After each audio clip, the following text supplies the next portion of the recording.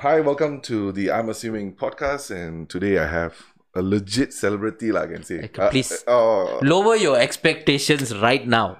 But you're the first celebrity to come to my house. Like, there has to be a little bit of pride on my part, lah. I will hype you up for that. Okay, but still lower your expectations. Okay. Let me try that again. Okay, we have with me, as seen on Netflix, Mr. Kavin Jay. Yes, or Kavin Jay, which is what I'm usually known as. Okay, so I think that the part about Netflix is I know it is not your whole universe. I think we have talked about it before. I mean, it's been 2 years lah. That's the thing. So I'm working on new things now, and I'm working on maybe bigger things. Yeah, it depends on how you see it lah. I always think the next thing that we are working on, it should always be the bigger thing lah. Yeah, but it's very different though. It's I mean, we're all talking about comedy and stuff like that. Yeah, I still do comedy, don't get me wrong. I still perform, I still shoot whatever I can, or if I want, if somebody calls me and says, hey, you want to be on Comedy Central, BBC, whatever, I'll take it. But that's still my first love, obviously, but there is also other loves that I want to pursue lah, in a way. Like, you one wife, not enough, you want 2, 3, sometimes. I'm only joking. If my wife is listening, you're the only one for me. No, I feel you in all aspects, except the wife part lah. Yeah. No, we both agree there. In the sense, okay, I find that interesting. And actually, one of the first things I wanted to ask you is, do comedians, although you're saying you're much more than just a comedian, I hear that. I want to be that. Okay, so I think one of the things, the show is called ImAssuming. So basically, I'm one big idiot with a lot of assumptions. Okay. So I kind of need to have these conversations with people who are insiders or champions of their industry to kind of like tell me this is not how it is. Okay. So one of the biggest assumptions I have is comedians only hang out with other comedians. That is absolutely true. Oh, cool. No, that is absolutely true. No, and there is a reason for that. Because comedians are annoying people. They are very annoying. Okay, because it's not that we want to do this, but everything we try to see the funny side of things, and we are actually very boring people off stage, right? You think so? So you see, there's no, is it? You think so, or I'm telling you it's a fact. Like, you see, this is what comedians do. Okay, most of the people who are on stage, they are very jovial. You feel like you get to know them because they're telling you stories about their lives and stuff like that. But we are not making a connection with you, And the thing is, it's all an act most of the time. Like it's basically we fake happiness, we fake a lot of things, and then when we get off stage, and then there's two people who want to hang out with comedians. One is the people who are friends who knew them since they were not comedians. Okay. Right? So before that time. So they knew you as one person. Now that you become a comedian, everything is like, testing jokes. Sometimes you say things that are just, a little bit like, quirky and stuff like that. They get annoyed. They get annoyed at this because everything is a bloody joke. And they hate it when, when they do something. Like, even if they drink water, they accidentally spill a little bit of water on themselves. They're like, now you're going to talk about me on stage lah, huh? This is what happens lah. And then you become like, no, I'm not going to talk about you spilling water on yourself, please. Okay. But so they get annoyed. So that is one thing. And then the second type of people who think that hanging out with comedians is always going to be a laughter, always going to be it's so funny, right? But it's not, because we are human beings too. We go through normal emotions. We also have bad days. We also have sad days. We also have like times when our cricket dies or something. It's one of the and they feel like, hey, I'm hanging out with a comedian. Why are you not making me laugh?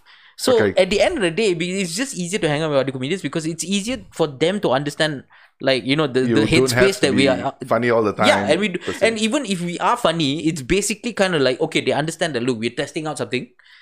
This could be something that we do on stage, and they appreciate it more. That you're testing. Oh, you know what you should do? You should add this instead, right? Then it works out. Okay, so one of the reasons I want to have the conversation, especially with a comedian, a successful comedian. I know we will phase that out of the conversation and talk about the bigger things, right? Right. But I'm a huge fan of comedy, right? And the problem with being a fan is sometimes you think you're also funny because you watch so much stand-up comedy. You get it in your head that, you also I can do lah. I don't believe that in the sense, but I feel like, I'm funnier than the average guy, right? Okay. And that leads me to being very fascinated with comedians. So the issue now is that I want to know about comedians, right? And the only avenue now with a lot of info is actually coming from the other side of the world, from the US and all that. Yeah, US, UK. And then, so I don't really know what are the Malaysian comedians, do they suffer from the same stereotypes that those abroad? Like, for example, one of the recurring themes they say is, comedians are actually very suffer from depression, are very dark. They're not necessarily, which you kind of... No, it's yes and no. Okay. At the end of the day, we are still human beings. We all go through the same things that everybody go through.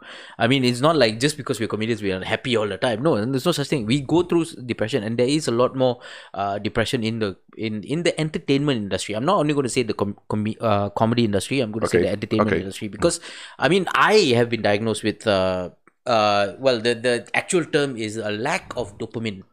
Okay. Which is a form of depression as well. Okay. Basically, you're not happy lah. Okay. So the reason being, according to the psychiatrist that I frequent, is that as entertainers, what we do is we fake happiness on stage a lot, and because of that, our body seems to think that we don't need the happiness hormone anymore. See, because our body tends to react to things that we do not. In a way that we don't think how they react, right? For instance, if you fake laughter for enough time, you will laugh naturally. Okay. Right? So in that sense, your body thinks, he's laughing, let him give him the hormones. Right? And in the same way, if you inject testosterone, you fake this thing, you gain more mass because of it. And then your body seems to think, okay, if you don't need testosterone, then your balls shrink. So in that same vein, our brain also runs on hormones and chemical. So when we are faking something so much, at the end of the day, the body tends to think that, it doesn't need all this, it doesn't need all that. So the body compensates for it, because we live in a situation where in our society now, we've never been this seen. Yeah, okay. With social media, with everything. Yeah. Like, there's more celebrities now than there's ever been in its history. Yes. Right? So at the end of the day, only like those days we only could see like, the people in TV, they only get depression and stuff like that. Now there's Instagram models getting depression also. Why? Because they, for the same reason lah. Do you think that I am really not an expert, so I'm not making any kind of but you are professional opinion, right? Okay. But I think if I were to offer some kind of analysis based on my own life, right? Sure. Do you think there's one of the factors is that because, like, maybe you perform, you go on stage, and the persona is funny. Oh, I'm funny and happy and jovial, right? Do you feel to a certain extent that when you're not on stage, you feel that you are actually, or that's a fake, that's not really me, that's fake, and because of that kind of you feel like you're there's a level of fakeness? No, it's not fake at all. I mean, for me at least, I mean, there's a lot of people who play a character on stage, and they're very different off stage and on stage. For me, I don't play a character, that's me. But however, it's a much more, it's an amplification of what is going on, right? Like, for instance, like I'm very grumpy on stage. I'm not usually that grumpy. I'm not usually that angry and stuff like that. But the thing is, on stage, I play it up because, I want to show the frustrations and the emotions that I go through. And it's funny. Yeah, and it's funny lah. I mean, people laugh at other people's pain, right? Yes. So that's what, in a way, I'm trying to do this thing. But however, when I say we are faking happiness, what I mean is that we go through life normally, right? Let's say my dog passed away. Right? I'm sad, right? But I still have to go on stage and pretend to be happy. Correct. So your brain thinks, he's happy lah. So he doesn't need the dopamine, or he doesn't need the serotonin, or whatever chemical that is so, like, happening. you mentioned, like, you see a psychiatrist. Do you legit see a psychiatrist, or is legit. So is that something that people commonly admit openly? Because I feel like, especially as Malaysians, I think they should start. I don't think seeing a psychiatrist is a taboo anymore. No, not at all, man. Yeah, I know. I mean, it used to be. It used to be though. Like for my parents, if I see a psychiatrist, I gila re. You know, it's Why? I'm cuckoo. Why? Yeah, why you seek psychiatrist? What you crazy? Go temple. Go temple, break 13 coconuts and squeeze one lime. Yeah. No, I mean, by no means. I know I'm speaking to you, but we're not trying to make a joke out of of course mental illness or anything like that, right? The thing is, you're not making a joke of mental illness, but however, speaking about mental illness without taboo is still very. I see it in you. It's very difficult for you because I understand that you don't want to make assumptions and stuff like that, and which is why which is why you're asking the question, which is why assumptions are allowed, because if you don't make assumptions, you don't ask the questions. If you make assumptions and not ask questions, then you're an idiot. Correct. But at the end of the day, mental illness is a very real thing, and mental illness is something that as now modern society, I think we go through this more often than anybody else, and I think we should really talk about it. In fact, even if we talk about it in a light-hearted way, it's still talking about it, and it's still trying to get the message across that look, if you go see a psychiatrist, if you are feeling sad, it's not your fault. You're not sad about anything. It's just a chemical imbalance at the end of the day. It's your body telling you that something is wrong, right? At the end of the day, like you can have other chemical imbalances like testosterone imbalance, or you can have an estrogen imbalance, or you can have a gallbladder imbalance. All that things give you a different. You get sick. So why isn't the brain hormones imbalance not a sickness? It's just you're crazy. I mean, how you're looking at it, I'm 100% on board. Yes. Right. Yes. In the sense that, for me, it makes sense to put it out there. I mean, there's no shame in it, but I feel a lot of people associate shame. And okay, I'll give you another example, right? A guest on the podcast yesterday, Daniel, right? Okay. So he recently had cancer, right? And he's recovered, okay, right? And hopefully on the path to full recovery. But one of the things that he did the day he found out, he actually put it on his Facebook that, hey man, I just found out I got cancer. And on top of that, it's like, I don't want or seek anybody's pity, but I just want to let you know that this is what I'm going through. Okay. So if you want to talk, we can talk. Right. But he doesn't want to throw himself a pity party, right? Of course. But at the same time, for me, what he did is so different from what our culture is used to. This part of the world, dare I say Malaysian or Asian, No, I agree with you. And what he did basically is it's a very powerful, brave thing that he did, because the more people like him talk about it, the more people are going to talk about it. And also the fact that they also see in role models everywhere. Like I talk about my mental illness on social media. I talk about it sometimes. And the thing is, look, even if people might find me annoying or talking about, or I feel depressed again different sad. He's doing this for a comedy beat. Yeah, and also people sometimes reply, hey, cheer up lah. No, and I get it. But the thing is, like, what they don't see is the people who DM me and say, like, oh, I'm going through the same thing. Or, hey, I also feel like I am going through depression, but I'm not sure.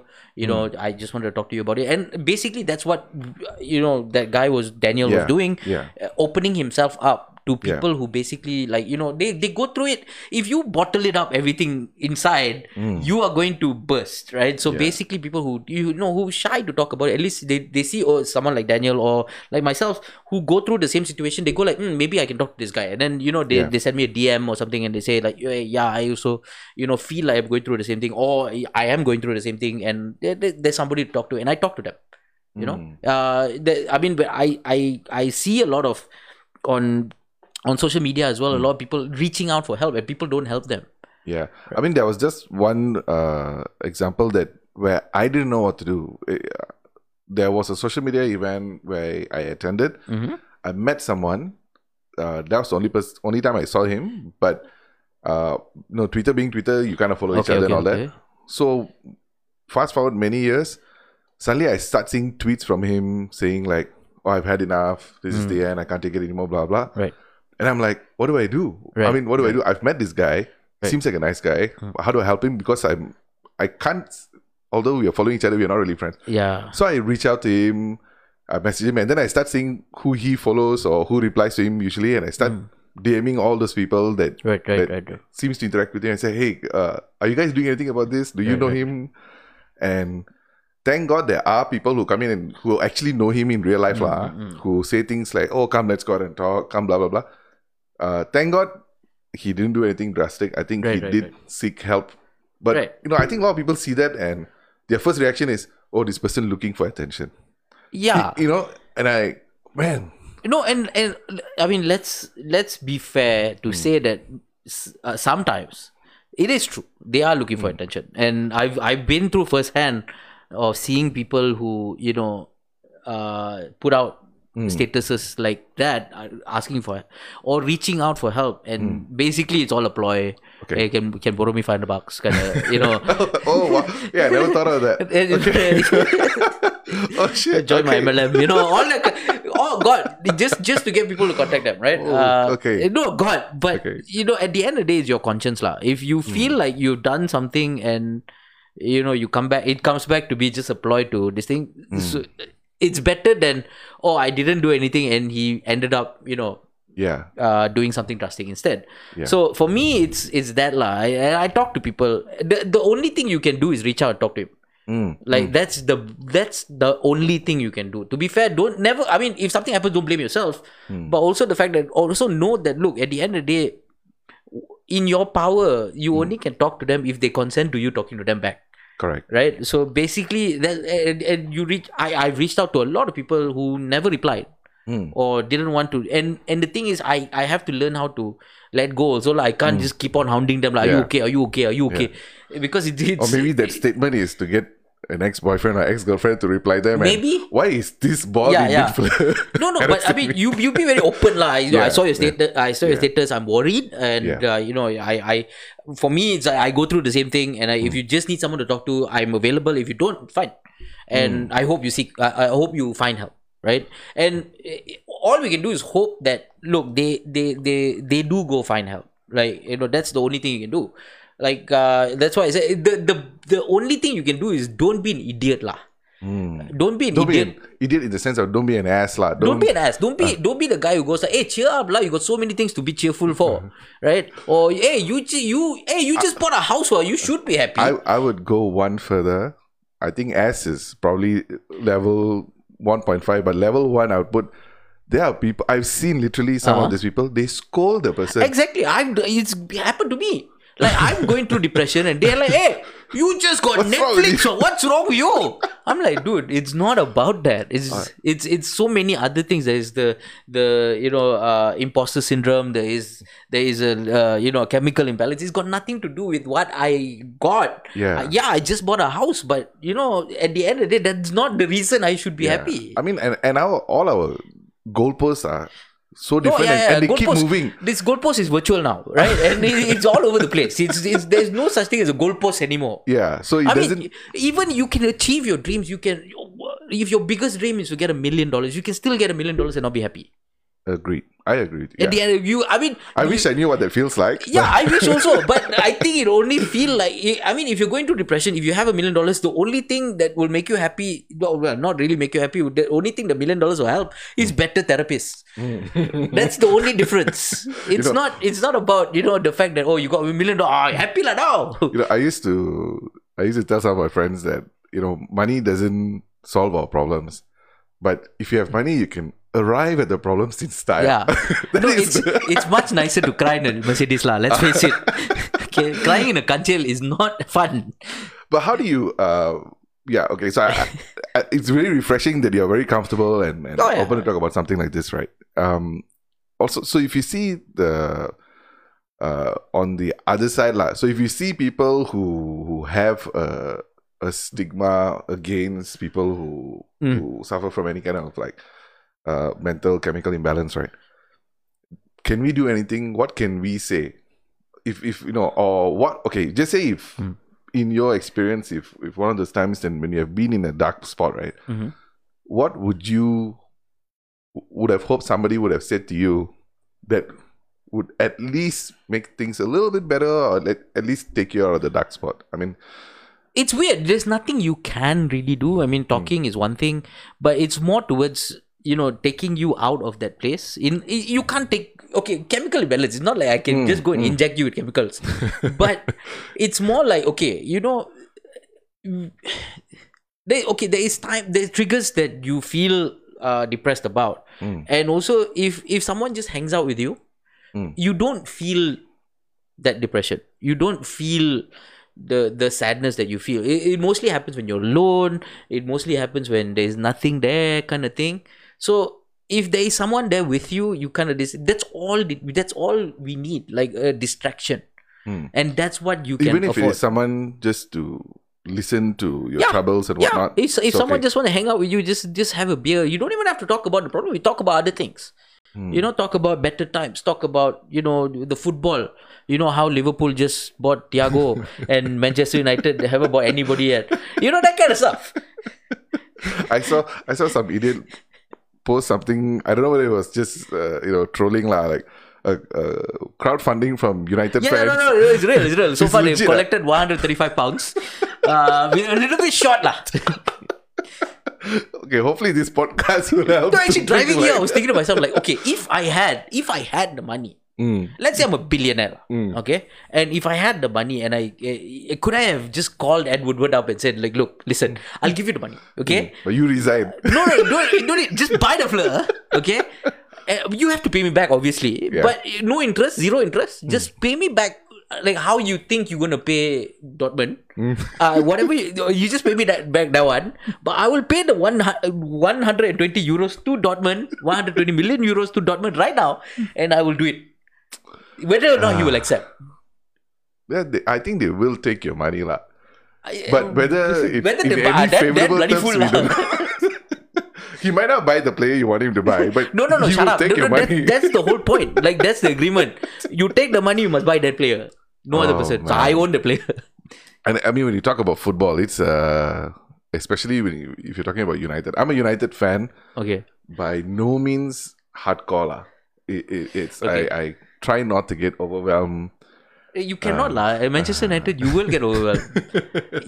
No, because it's really my group of friends, my circle. Most of them are United lah. Okay. There are 1-2 straggler Liverpool fans who are currently on top of the hill. Yeah, I think our generation is 70% Man United fans. I think the generation before us, they are 70% Liverpool fans. Because, I mean, based on who was winning at that time. Yeah. I guess 20 years from now, there will be 70% Manchester City fans. Now there's 3. But, all of them in Sekolah Menengah, Kelana Jaya somewhere. But, but they are, I mean, it's always going to change with the trend. But I think our generation, I would say 70% Manchester United fans. Yeah. But it's the most depressing thing in the world right now.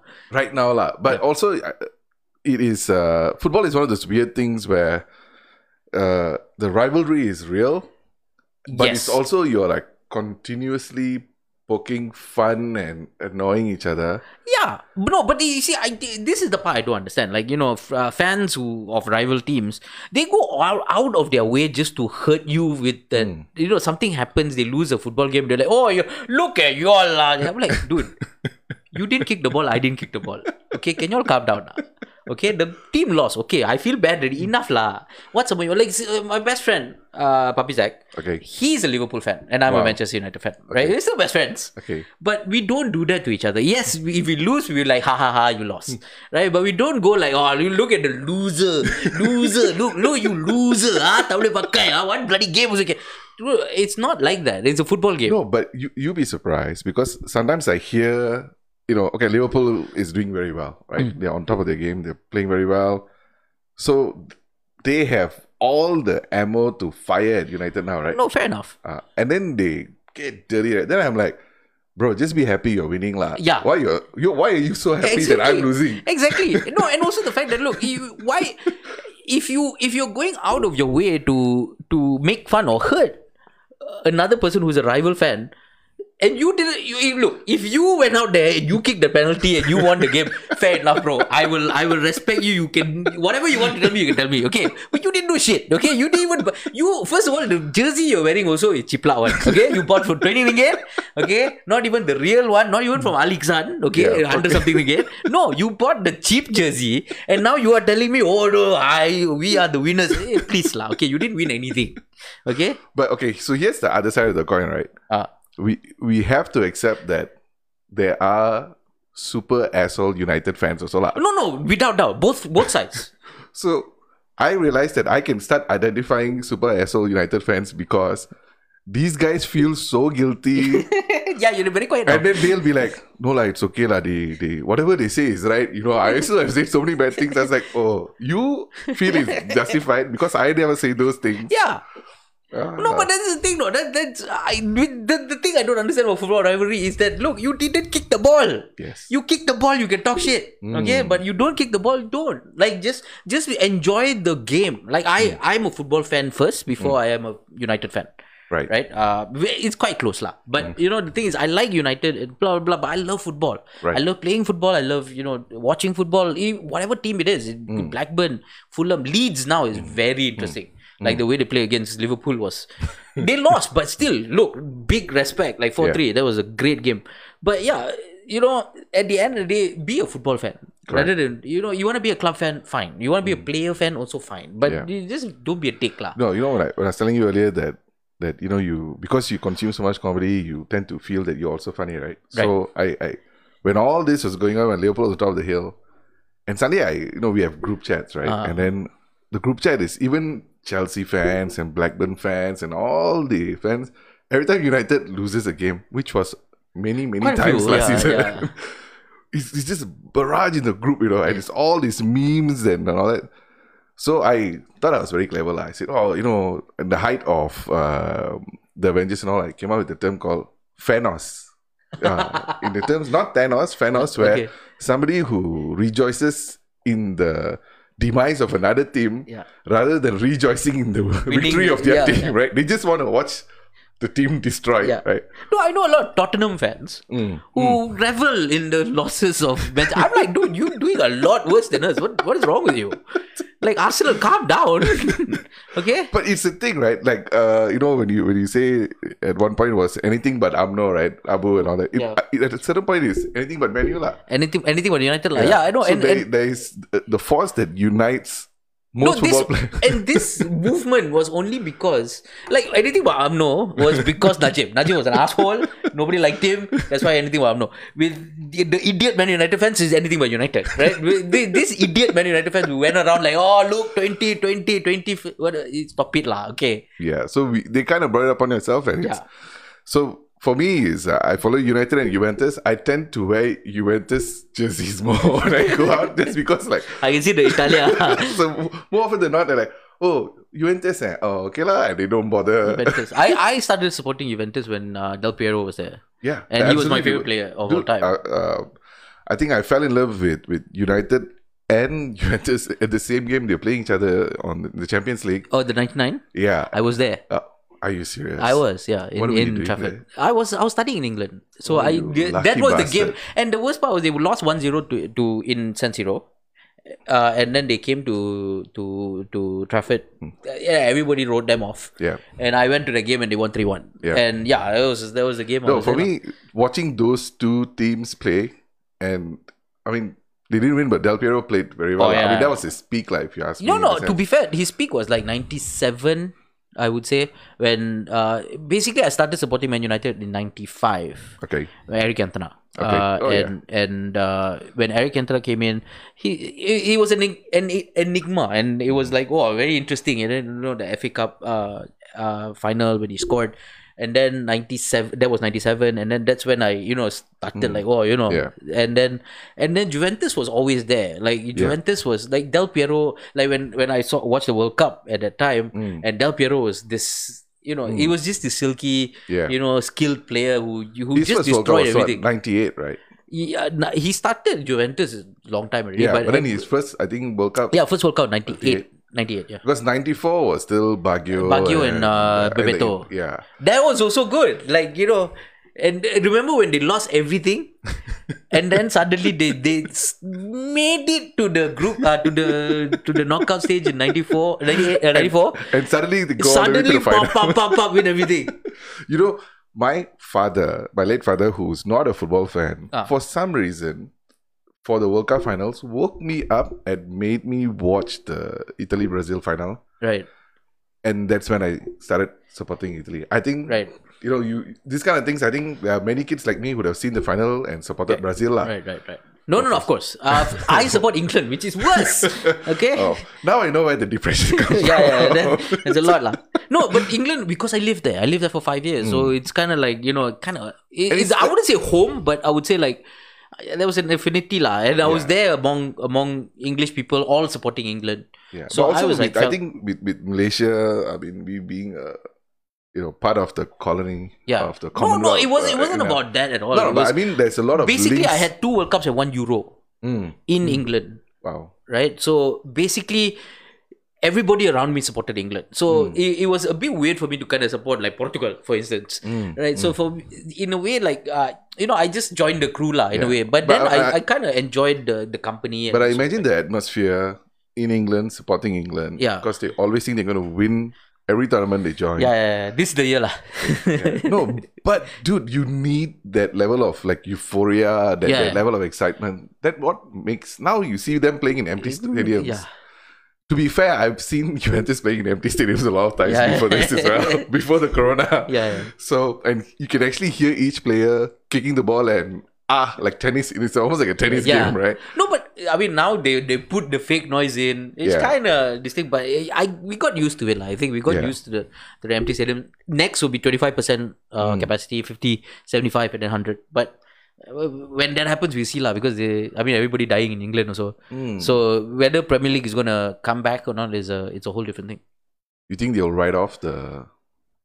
I think they have no choice until a vaccine comes in. The infection rate is very high in England right now. And we're talking about Premier League. Italy is no better. France is worse. Spain is even worse. So at the end of the day, the infection rate is very high. I don't think they can. They said by January they want 25% to 30% capacity, which I don't think is going to happen. Yeah. Because unless the vaccine comes out and stuff like that, it's not going to happen. I think I was reading an article just today where they were saying that they will start with 1,000 fans in the stadium first. Yeah. Which is not even 10%. Right? Yeah, it depends on which. Man City, it's 100%. Everybody turns everybody turns up. They only got 1,000 fans, right? I see. The Sheikh's family is 1,000 people, I think.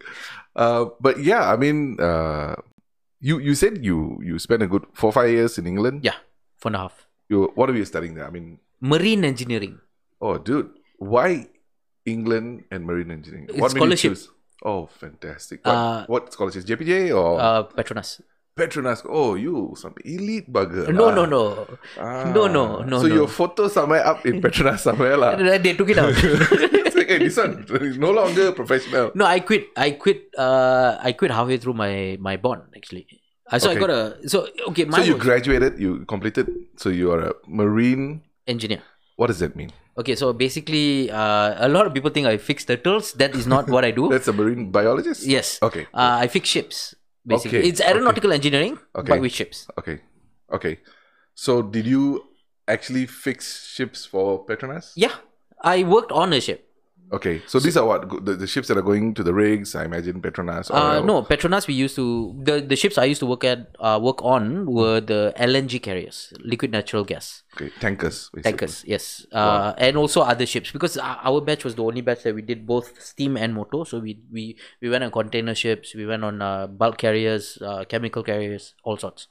And I imagine, my assumption, it's a high-paying good job. It's a very high paying. So my starting salary in 2002 was 4,000 ringgit.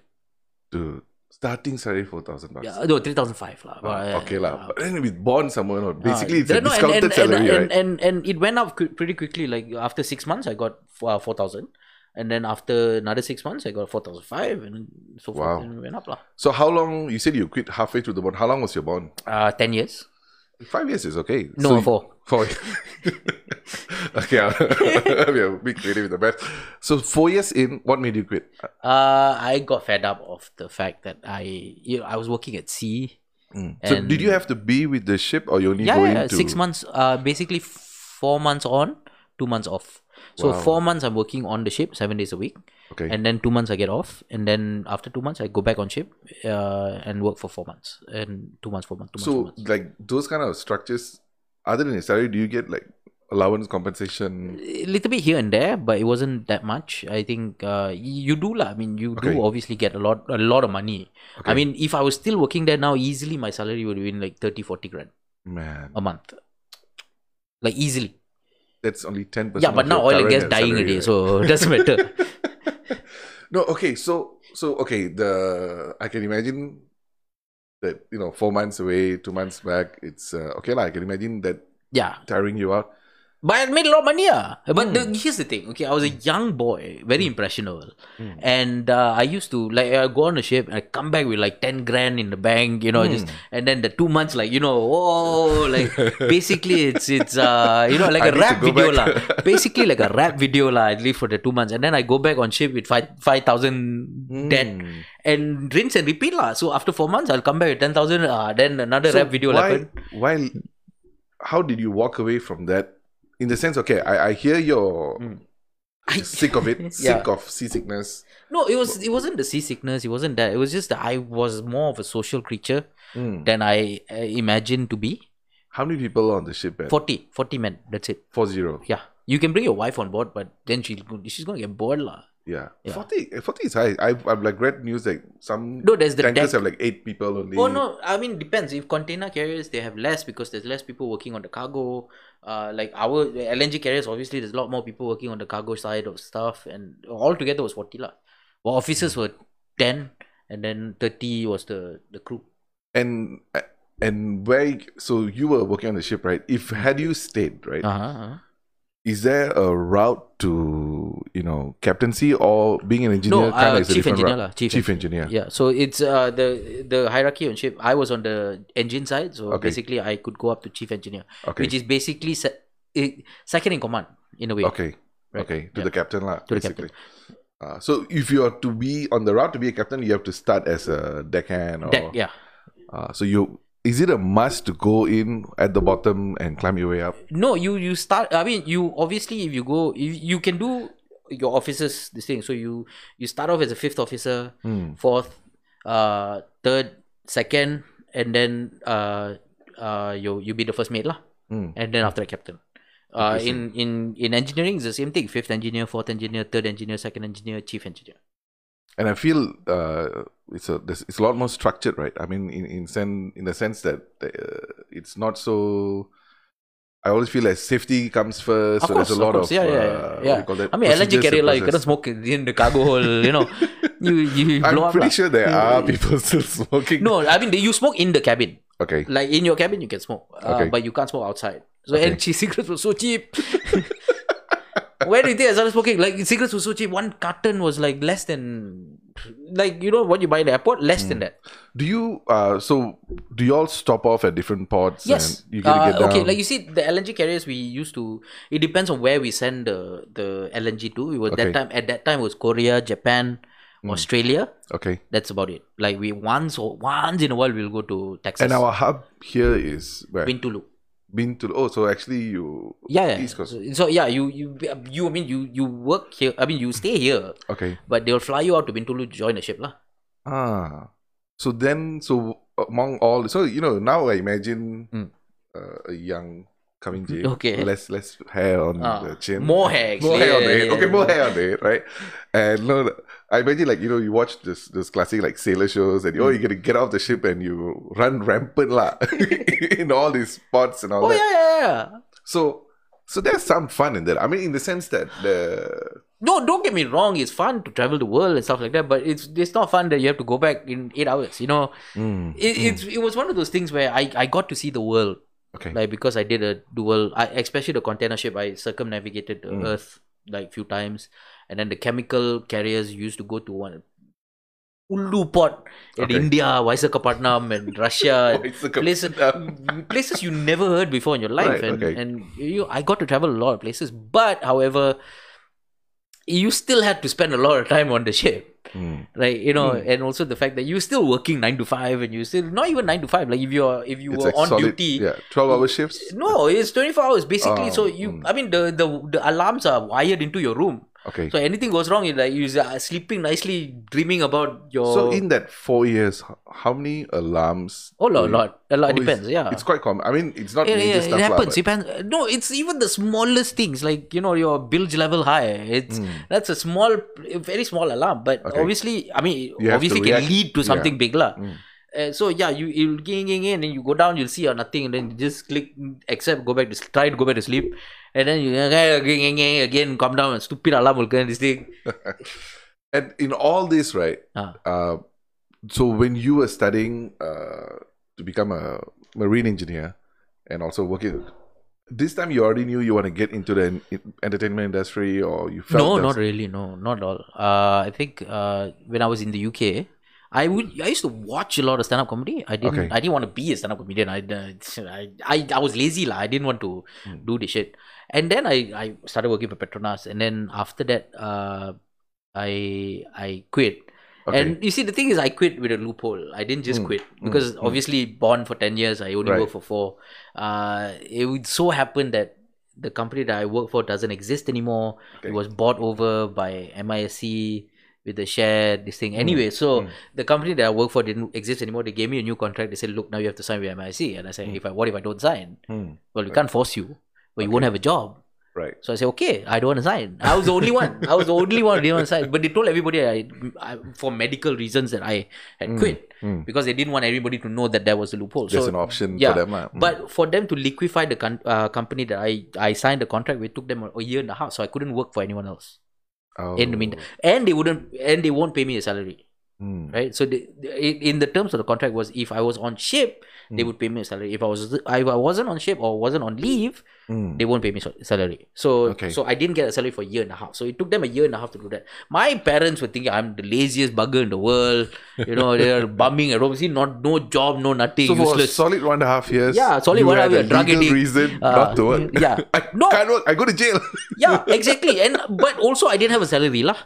So I was struggling. I used to work as a clown actually. So I used to put on, a friend of mine basically needed a clown for one day and put on some makeup, put on some clothes for me. Who is this friend? Can you share the name or? Varinder. He is sadly passed away already. Okay. But so he, my brother's friend lah. So he slapped on some makeup and clothes and stood me there with some balloons. So I had to give to people, and at the end he paid me $150. Hey, that's like, money, that's man. not bad, Yeah. Not bad. And then I realized that he got paid $1,500. But listen, okay, at that point I wasn't complaining. He got paid $1,000 to just make sure you get. Yeah, he was supposed to do the job, but he had another job, so he got $2,000, but he paid me $150 lah. Nice. So which is fine, right? Okay. So I kept on doing, and then there was obviously the rival of this guy who came to me and said, look, I will give you 50% of whatever I make. That's the fair deal lah. Like, you go and do the work, I give you 50%. So it was more like 500. Right. So then I thought, yeah, it's better because I had learned how to do different things, like how to put on my own makeup, balloon animals, and stuff like that. So I went on, like, I used to watch other clowns do the balloon. I didn't know how to do, but I watched other clowns do it, and I figured it out myself. So I had like 5-6 things I could make, and which was more than enough, because if kids, all you need is sword for the boys, right? Dog and dog for the girls. That's it. Right? Anything extra is like bonus already. No, funnily enough, I'm actually very familiar with this world. Okay. Because one of our friends was doing this. He was making tons of money. Okay. And he was a couple of years older than us. So when is it Jiggy? Not Jiggy. This was, I don't know, Adrian. He goes by Pradeep as well sometimes. Okay, Adrian, yeah. So he was in our school, I think a year or two older than us and all that. So a lot of my friends, for the school holidays and all, work for him as a clown. Okay. And get paid like $400 for a couple of hours. Exactly. Work. Yeah. And then the idiots like me who probably don't have the skill set to become a clown, so we became the drivers to bring them and come back. And we got 150 just to drive there and drive back. And sometimes set up the bouncy cancel and all. So like my circle of friends, a lot of us, if not all of us, were either the high rollers or the clowns. They were earning $400. No, legit, right? No. And you get, look, 1 week you get two, you get $800. You know, that's a lot more than a lot of people earn a week. You know. Yeah, and then and me and a few of the lazier ones, we will like just drive first. Drive easy, man. Then it's like $150. Okay lah. I mean, you know, at that age, you know. So yeah, I'm actually quite familiar with this, and the money that is there. Oh yeah. I mean, at that time, there was a lot of demand for this, and I didn't realize that. But then eventually I got a job, and I started working again. You know, as a mechanical engineer. First, I did design for aquariums. Okay. So I'm not talking about like design, like actually like architectural design. Not architectural, but it was more like piping and life support. Like, and we're not talking about like small aquariums. I'm talking about like Aquaria KLCC. Obviously, we didn't get the contract for Aquaria. Okay. But we did, however, get the contract for Siam Ocean World in Bangkok, which I did. Okay. And then the when you say we, is the company you're the company with? lah, but I did the design and basically put the pipes in, stuff like that. And Tunku Abdul Rahman aquarium in Zoo Negara and the Dubai one. Wow. Yeah, so that one I designed. I didn't go there though. Okay. No, I just always imagine when somebody talks about, they worked on a project. I just imagine, they flew their business class. Oh, no. Five-star hotel. What a life. No, shut up. So basically, when I designed the Bangkok one was the easiest lah. So I designed the Bangkok one. I put in the life support system, everything. So then we had the drawings. Obviously, a draft person will do all the drawings and everything. So then we had to go there as they built the thing. We had to supervise the workers putting in the pipes lah. Okay. And the worst part is because you see, obviously our drawings is like that, right? Right. Now there's electrical ducting, all that. So suddenly you go there, you want to put the pipes here, suddenly got ducting. So you have to now reroute the whole thing and stuff like that. So at that time we will, have to start drawing and stuff like that.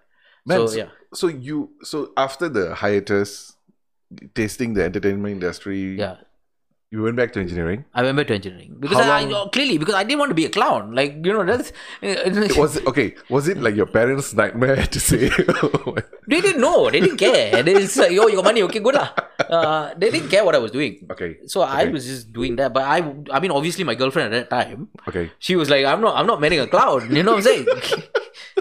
But at that time was the seed was happening for me to get into the entertainment industry, and obviously comedy was not a big thing then. There was only one comedian, which was Harith, and maybe Joanne, maybe Jit Murad. But every time you want to see a comedy show, you have to wait 3 months. You see, depends lah. When they want to do a show, they do a show. Right. So I was like, then I went to Bangkok. After 1 year, I came back and I started another job, and then I thought to myself like, okay lah, how hard can it be?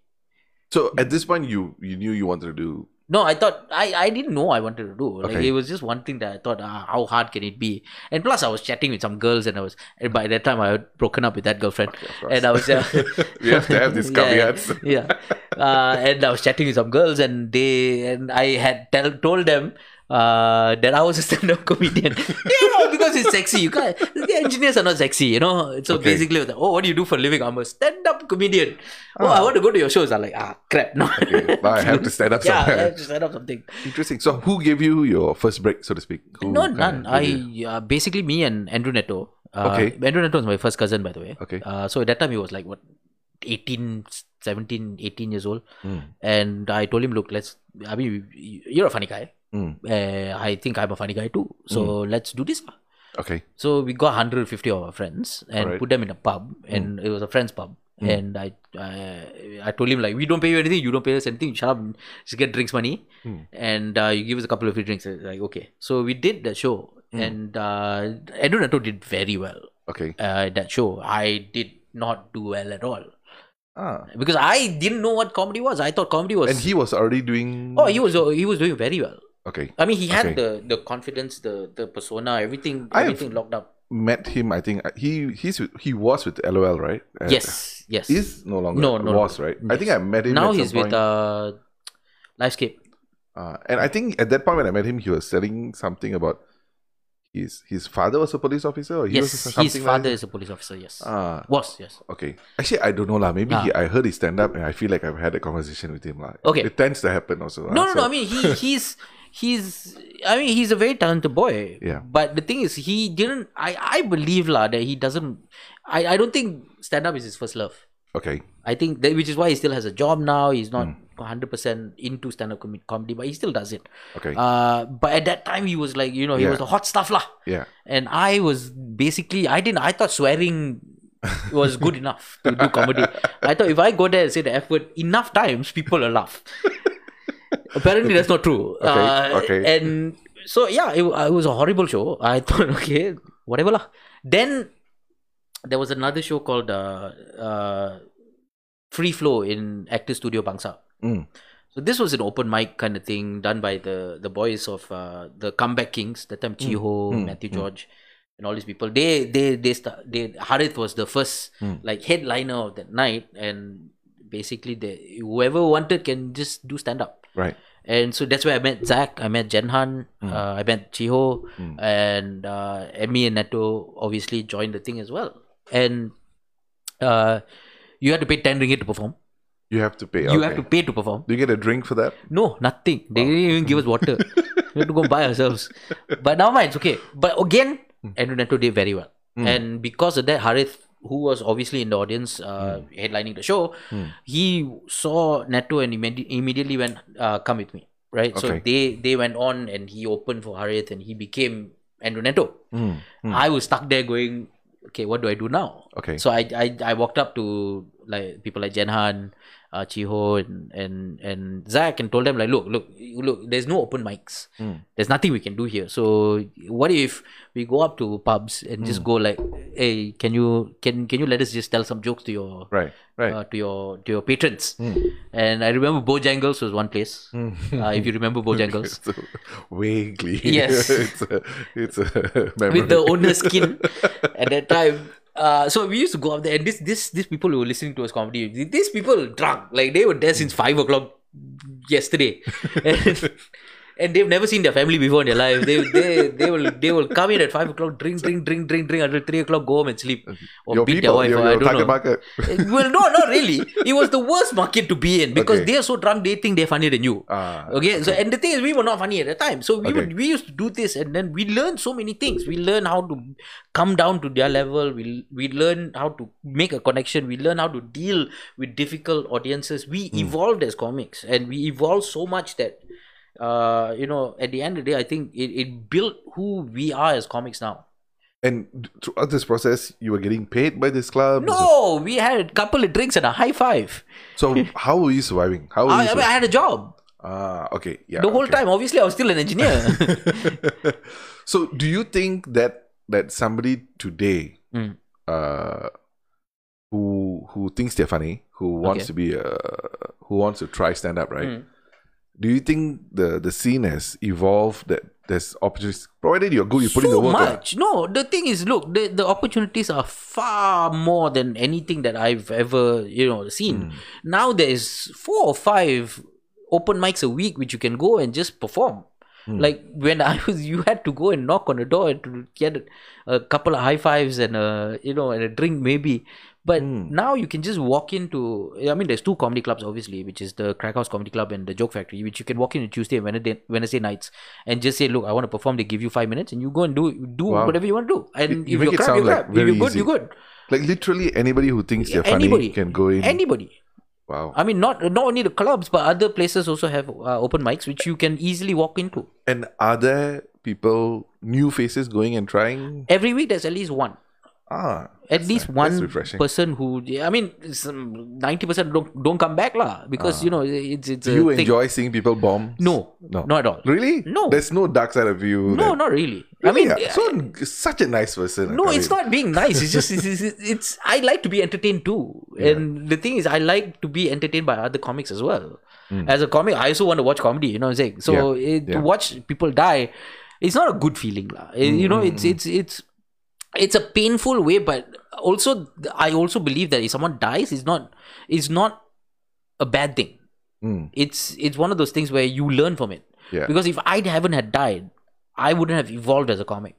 Yeah. I think that's a lot of comics who started out, hit the ground running. They don't evolve as comics. I think they believe I believe that they kind of plateau. They hit their peak and that's it. Like, you know, they don't, the moment you die, that's when your whole ego death kind of thing happens. And that's when you think, okay, now I have to do something different. No, if you know, when I was saying I watch a lot of stand-up comedy, right? So I also like listen to them in interviews and all that. So even when you say the greats, Seinfeld and Bill even Burr. Chappelle, yeah, I love Bill Burr. Yeah. My wife hates him. Okay, fair enough. She always said, that's sexist white guy. No, but he doesn't mean it. Yes, that's the thing. It is. I think there's a level to it, right? Yeah. On the surface, he looks redneck. You know, I love Trump kind of deal, but actually he's not. No, he's not at all. No, the thing is, look, he challenges conceptualism, right? He challenges basically, if you say something is right, he will challenge it. Not because you know he doesn't believe in it, because he just it's a challenge, right? You have to challenge thought to become to this thing. So that's what he does, and it's nothing to do with the fact that, you know, he's a Trump supporter or no, he's a redneck. No, he's not. He's actually a very intelligent man who is challenging normalcy. That's what he's doing. And if he's talking about, look, there is a reason why one of my favorite, again, I don't agree with this, but one of my favorite joke is that, you know, there is a reason why men get paid more than women, because we have to pay for the dinner, we have to pay for the car, we have to pay for the house. So to be fair, you know, this thing, and oh no, women want equal rights. But look, for some strange reason, if this place was on fire, guess who gets saved first? The women and the children. And I have to sit here with my more money and die lah. Like this thing. So that's the premium. No, and I don't agree with this. Obviously, I believe in equality. That's the premise of the bit. But the premise of the bit is, look, if you look into it, he's not talking about, look, the inequalities of the pay gap. He's talking about the inequalities of everything. Why is there inequality in everything? But then you pick and choose what you like. That's not fair as well. Yeah. But I'm sure he also would agree that, look, everybody needs to be paid the same. Yeah. No, I think people even like Bill Burr, he can argue both sides of the issue. Oh yeah, of course. So if you come in from a male chauvinist point of view, he probably can kick you from the feminist point of view as well. And also the fact that, look, at the end of the day, you're watching a comedy show. Like, can you stop taking it seriously? Okay, no. Y'all watch Parliament and laugh. Okay. There's no punchline in the Parliament. No, it's a big punchline. Build up, and there's nothing funny, you know. It's sad. No, you see, the best part is politicians say funny things, or bad things, or, you know, this thing, and we just laugh at them. Right? But comedians, when we say bad things, suddenly we're in jail. Like, shouldn't politicians go to jail before us? I would like to say yes. Yeah, but that's the thing. Not how it is. No, but that's the thing, though. We live in a society where we take comedians seriously, but we laugh at our politicians. So that's also not fair.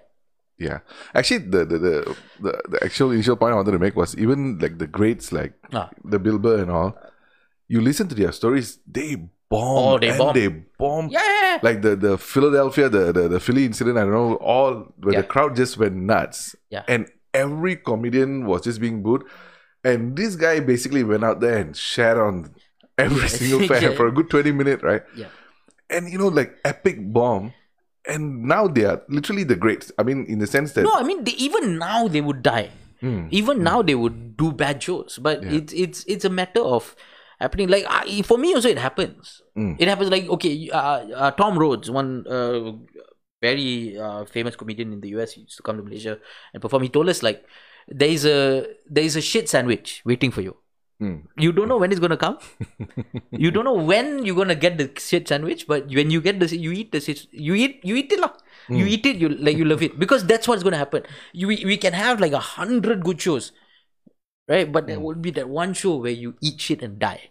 And for me, that was mostly in corporates lah now, right? And yeah, I'll go up there and this audience cannot be saved. They are drunk. They are yam singing. There's your left, right, center. What am I going to do? Just, you know what? For contractual obligations, I'll talk for 20 minutes. Interesting. Yeah, that's what I have to do. So in terms of where you are now, right? And it's very interesting that you disassociated from the singular identity of being just a comedian very early on. Okay. Which piques my interest into what are the things that is getting you excited these days, lah. There's a lot of things getting me excited. One is we talk about the non-sexual stuff, lah. Yeah, of course. That doesn't excite me at all nowadays. What nonsense! I'm married, lah. I hear you. I feel you. I can't even. My virginity grew back already. But no, I never lost mine, bro. One grew back. One came back. One said hello to me last week. But no, I want to write a movie. I would say that I am pursuing that very seriously. I think it's happening. I cannot tell you what, when, who, or how. Okay. But yeah, it's happening. I want to write a series as well, which is also on its way to happening. Okay. Advanced talks have happened. Nice. Like Manchester United. Nice. So is there a crowdfund? No, there's not been a crowdfund yet, but we'll see whether the you probably make more money. No, probably not. But you know, as a creator and writer, I'm probably not going to make most of the money. Obviously, the producers are going to make most of the money. But yeah, those two projects for me is the most interesting. Okay. We've created, like the series, we created something 2 years ago. And a couple of comedians and myself. Okay. And we sat down. We wrote what we wanted to do with it, and we wrote in our own sense of humor kind of thing. Nobody liked it. Okay. Right. When you say nobody liked it, is at that time lah. Showed it some for 2 years. For 2 years, producers. Yeah, everybody. I show everybody. Okay. Right. So basically, at one point, I was so fed up already. Okay. I remember going to one meeting. I said, "Just you all do whatever the hell you want to do with it, lah. I don't care already." Okay. Okay. But yeah, so basically, I was shopping it around. This was a series, obviously. So I was shopping it around. Nothing. No networks. Networks always came back and said, "This is too highbrow." Okay. People won't understand. People understand, but not our target market. Or the market is not big enough. No, they wanted the mass market. They want the Swamiku stars. Okay. Okay, that's what the market they're playing for. They don't want the Netflix market. No, this is not the market for them. Okay. So all the networks, Netflix was basically very snobbish lah. Obviously, it's not like they can just go like, hey, yeah, we'll take it. No, they also have this. They obviously have a standard, but it's very hard to pitch to them. It's not like you can just walk up to Netflix and say, I got a program. They say yes, right? So that was put aside, and so all the networks I went to, the one that starts with A and with Stro,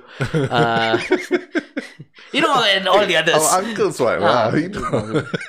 And then but all of them said they want to this the crowd they nobody will get it.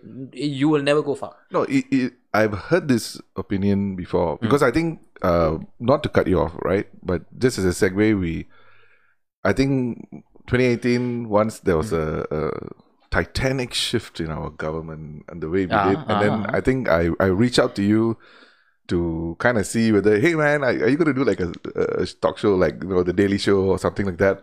And I think we actually had some couple of meetings with Prem from Malaysia to see, and then you were kind of educating me as in, oh bro, you're going to be the showrunner, and I'm like, what's the showrunner? And I have no ambition, and I don't know anything that's happening here. All I want is to be able to switch on YouTube or something and watch you guys, right? So in that sense, I've always felt that we need this content. No, let me tell you a story. So after that happened, clearly it fell through. Hey, actually, honestly, I don't know why it fell through. Is it just I didn't follow through, or no? It was they didn't have money. They basically what they wanted to do was they wanted to get the money in before they started the program. So nobody wanted to give you the money for something they haven't seen. Okay. My push was, look, at least do 2 episodes. Right. Then you got something to sell. If you're going to sell a concept, it's very hard for sponsors to come in and say, okay, we'll pay for it. At the end of the day, it fell through because of that. That they say. But then I had a discussion with someone else, and Astro bought the idea of not a talk show, but it was more like a informative kind of show. Okay. Like Hassan Minaj does Patriot Act, and also the other guy, what's his name?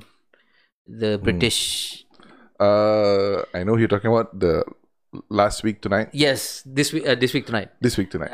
No, last week tonight. Last week tonight. Yeah, it's last week tonight. What's his name? No mind. Okay. So that guy, that kind of thing, right? And it was supposed to happen until of course that rant came out during MCO, which I did about the company. And you see, the thing is, what we were doing was a more expose kind of thing. Correct. With they say, and we will be criticizing a few people, and to be fair, they were okay with that. But when I criticized them, they were not okay with it. So for me, it was a character for Astro, who mentioning names. It was, for me, it was the integrity of Astro, where they would be okay with me criticizing other people, but they were not okay with me criticizing them. And that's when they blacklisted me and probably cancelled the show. And I told, oh, what a shame. Yeah, and to be fair, I it was a blessing in disguise in so many ways, because if it would have gone there, I think we would have been stifled way too much. And also, I think the show is too good to be on that platform anyway. I think it should have been on a bigger platform. And now me and the producer are working together in making something happen. So when with that, but that is not the series that I'm doing. So when you say a bigger platform, right? Are you saying that in the sense that bigger than Malaysia, or because Astro's footprint in Malaysia? No, of course, and View as well, and iFlix as well, and also the fact that I think a bigger platform, meaning that a more targeted and online audience, where I think censorship still touches us, but not as much. Because we need to tell the truth. It's a lot of research that goes into what we want to talk about, and there's a lot of research goes into what the scripts that we have wrote. Okay. But at the end of the day, we can't mention a few things, because obviously in Malaysia it's censored. You can't talk about, this government, you can't talk about this person, or you can't talk about this didn't never happen. And we can't say that. We have to give you the facts. That's what we want. But however, I think Astro would have been more strict with that. And also secretly, I think me and the producer also secretly, I think we both felt like this is not the place this needs to be. But they're going to pay, so let's do it. Yeah. I mean, to the extent I've had versions of these conversations. And even for something small and insignificant like this podcast, when I was just like throwing the idea around with my friends that, hey, I just want to have a podcast talking openly, right? Immediately they're like, oh, you're going to end up in jail, man. I'm like, what? What are you talking about? And they're like, oh, no, we cannot talk about politics and religion and race and blah, blah. And I'm like, but I don't want to talk about politics, religion and race. I'm more interested in people and hearing their stories. No, but even if you do, that doesn't mean you're going to go to jail. Yeah, there's a context to it, right? Yeah, in the sense that if you are reporting the facts, although the facts is a very flexible term these days. Yes. Thanks to America and Trump. Right. Or Trump's America, I must say. But I do feel you can talk about religion and politics in a non-necessarily defamatory way. Of course. No, the thing is, look, the people think that, you need to avoid those taboo conversations altogether, because it makes people uncomfortable. But because it makes people uncomfortable is the reason why we should talk about things. I'm not talking about let's talk about religion and how bad it is to. I'm not talking about that. I'm talking about, look, but I was in radio for a long time. I was on TV for a long time, and basically the handbook has never changed since 1906, right? And there's still no unpaid, right? The ghost cannot talk to you. Kind of rules still apply. Yeah, and basically now we find out that according to Finas, every YouTube upload you make or Facebook video you put, you need a license. That was never in the book. The nonsense. I don't know where the flow got this thing. It just says every video that you make, every crew that you use to shoot something, you need a license to do it, and which I agree. Yeah. But if you're shooting on your own for a YouTube channel and privately, there is no. Yeah, so the rules doesn't apply to you. Interpretation of how you see it when you say this thing was written in the context of 40 years ago. Exactly. And then you're interpreting based on today's reality. Exactly. I think first you update it to today's standards. Exactly. And also, no, everything is still like that. And the reason why censorship boards are so stuck up and so rigid is because everybody, if this is the circle, everybody wants to stay in the middle. Nobody wants to touch the line. Because if you touch the line, oh no, finish. No, but that's the thing. You won't. If you're smart about it. But there's an assumption that because they don't know that, look, if you are clever about it, nobody can touch you. Right? If you're clever about doing things, there is no way that people can get upset with what you're saying. The fact that, look, if you are stupidly just going head on and crossing the line, then look, freedom of speech comes with responsibility, and I completely understand that. I completely understand that. Look, if you want to say we want to have freedom of speech, I think as a society we need to be a bit more responsible before we can handle this. Yes. Okay. Yes. Because obviously, if freedom of speech also comes with freedom of speech to everyone you don't like, freedom of speech also comes to everybody who you don't agree with. Like, for instance, in America, the KKK, they also have freedom of speech to say whatever they want. But however, you don't like it. Therefore, you are saying that, oh no, they cannot say whatever they want, but I can say whatever I want. That is not how responsible freedom of speech is. Freedom of speech is basically something everybody gets to say. Now, in Malaysia, I don't think we can handle that because we don't understand the responsibility that involves that comes with freedom of speech. However, what I'm saying is, if you are clever enough to walk on the line and not cross it, nobody can touch you. And the thing is, that's when people start getting interested in what you have to say. And that's how you start a conversation about something. If you want to talk about politics in Malaysia, yes, it's difficult. I don't this thing. But here's where talent comes in. Here's where your intelligence comes in. You be clever about it. You be clever about what you're talking about. You just don't go out there and name names and, this fellow is an asshole, this fellow is an idiot, this fellow is a bloody fool. Yeah, that's just bulldozing your way through the content. Just to pause. It just came to me. It's last week tonight with John Oliver. Yeah, John Oliver. Yes, that's what. So yeah, continue, please. But you're just bulldozing your facts without actually thinking of what you're doing. But however, if you talk about the issues that they bring up, right? If you talk about how the situation we are in, you're not exactly talking about the politicians. Correct. But however, if they trust it, that's their problem lah. They cannot touch you because I didn't say you did that. Yeah, I'm saying like how Viviana, when she did her video, right now. She didn't say anything. Right. All she said was, there's no internet here. I have to go on the tree to do the internet. Now, what was she actually saying? The fact that, look, it's Sabah. It's, there's no infrastructure in Sabah. It really needs to this thing. And she brought it into light. Now, the politicians, Rasa, now they started making noise. They are blaming her for it. Oh, right? She wants to be a YouTube star. Yeah, and all that. She wants likes and views. Look, listen. All I'm saying is, she ruffled the right feathers. And now we're all talking about it.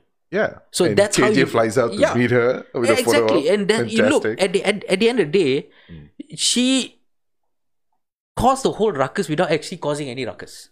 She made a conversation without actually starting anything. She that's what she did. And that's the kind of intelligence we need in our society, in our podcasts, in our TV stations, in our radio stations, that not just the ha good morning, let's do a prank call. That's not what we need.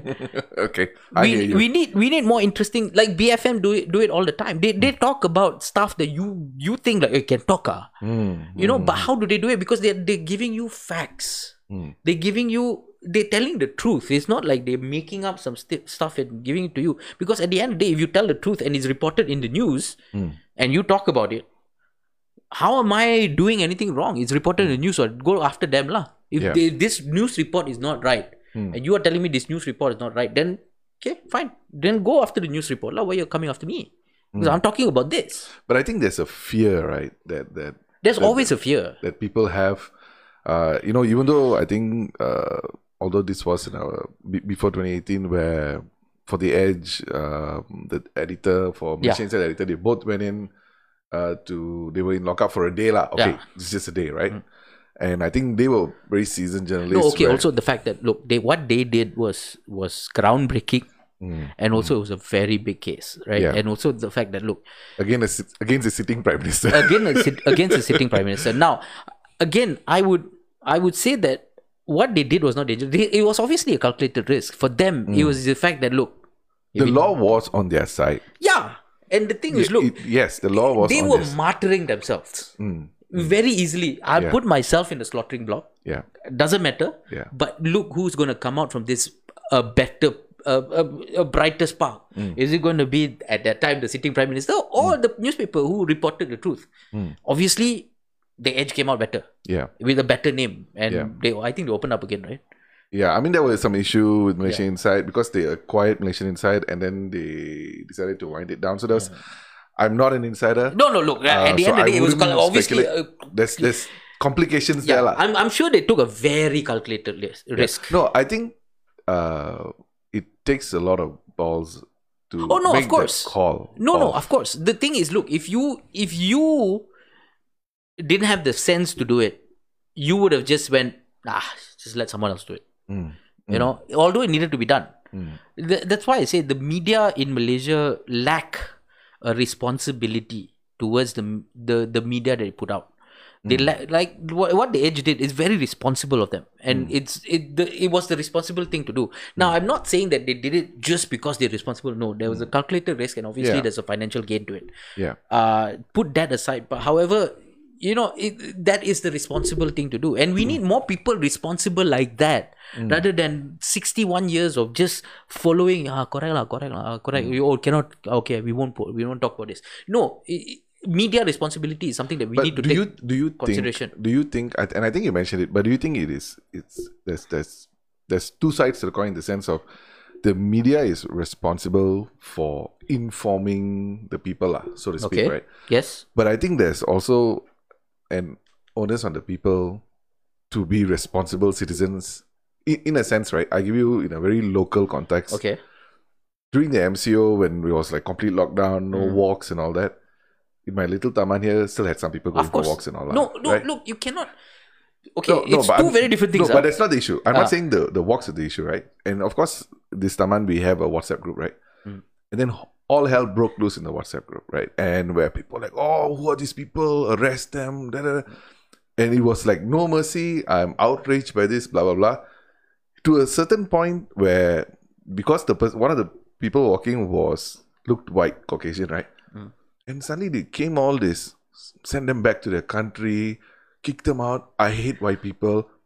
In a community WhatsApp group, you know. Okay, I know, I get it. And I was like, I'm probably one of the youngest idiots there. And I was like, there's no place for racist comments in here, lah. Correct. And this is a community, like, keep your thoughts to yourself. Correct. And people were like, oh, this freedom of speech. This was after 2018. As I mentioned earlier, it's freedom of speech comes with responsibility. And me being a sarcastic bastard, I'm not apologetic about it.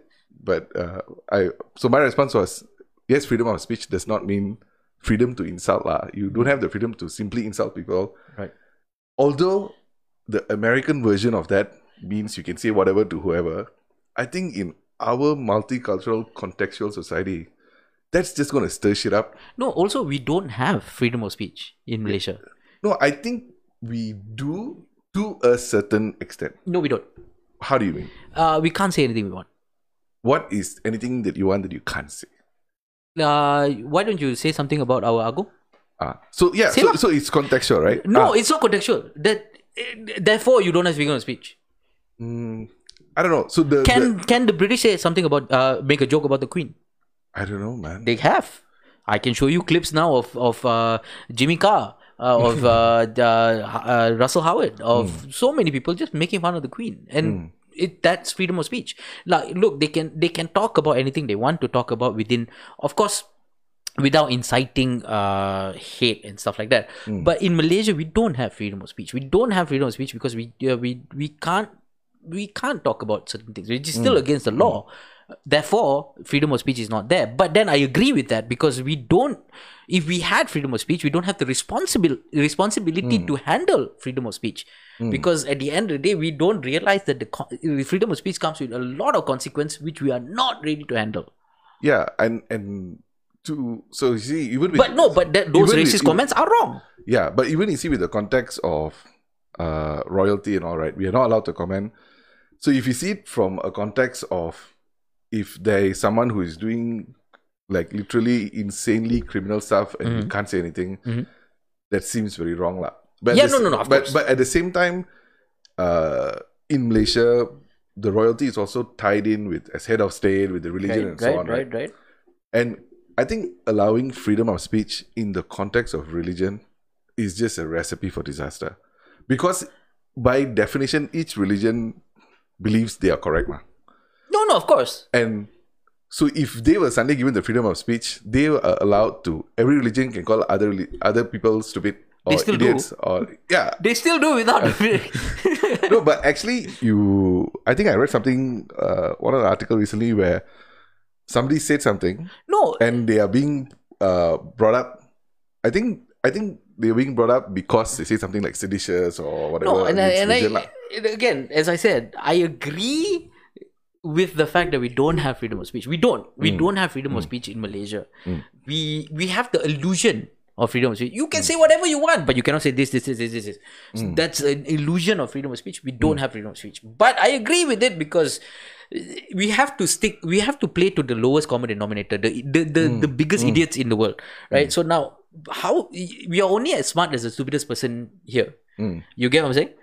America thinks they're smart, but they're not, because again, right? In Malaysia, I wouldn't say it's the same thing, but we also have a lot of idiots. We have a lot of idiots who get sensitive. We got a lot of idiots who think they are right, but you are wrong.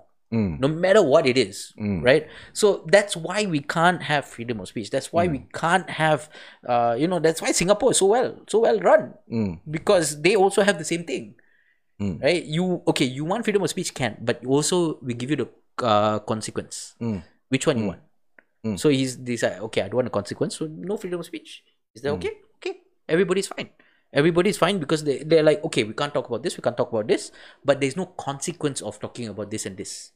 You get what I'm saying? Okay.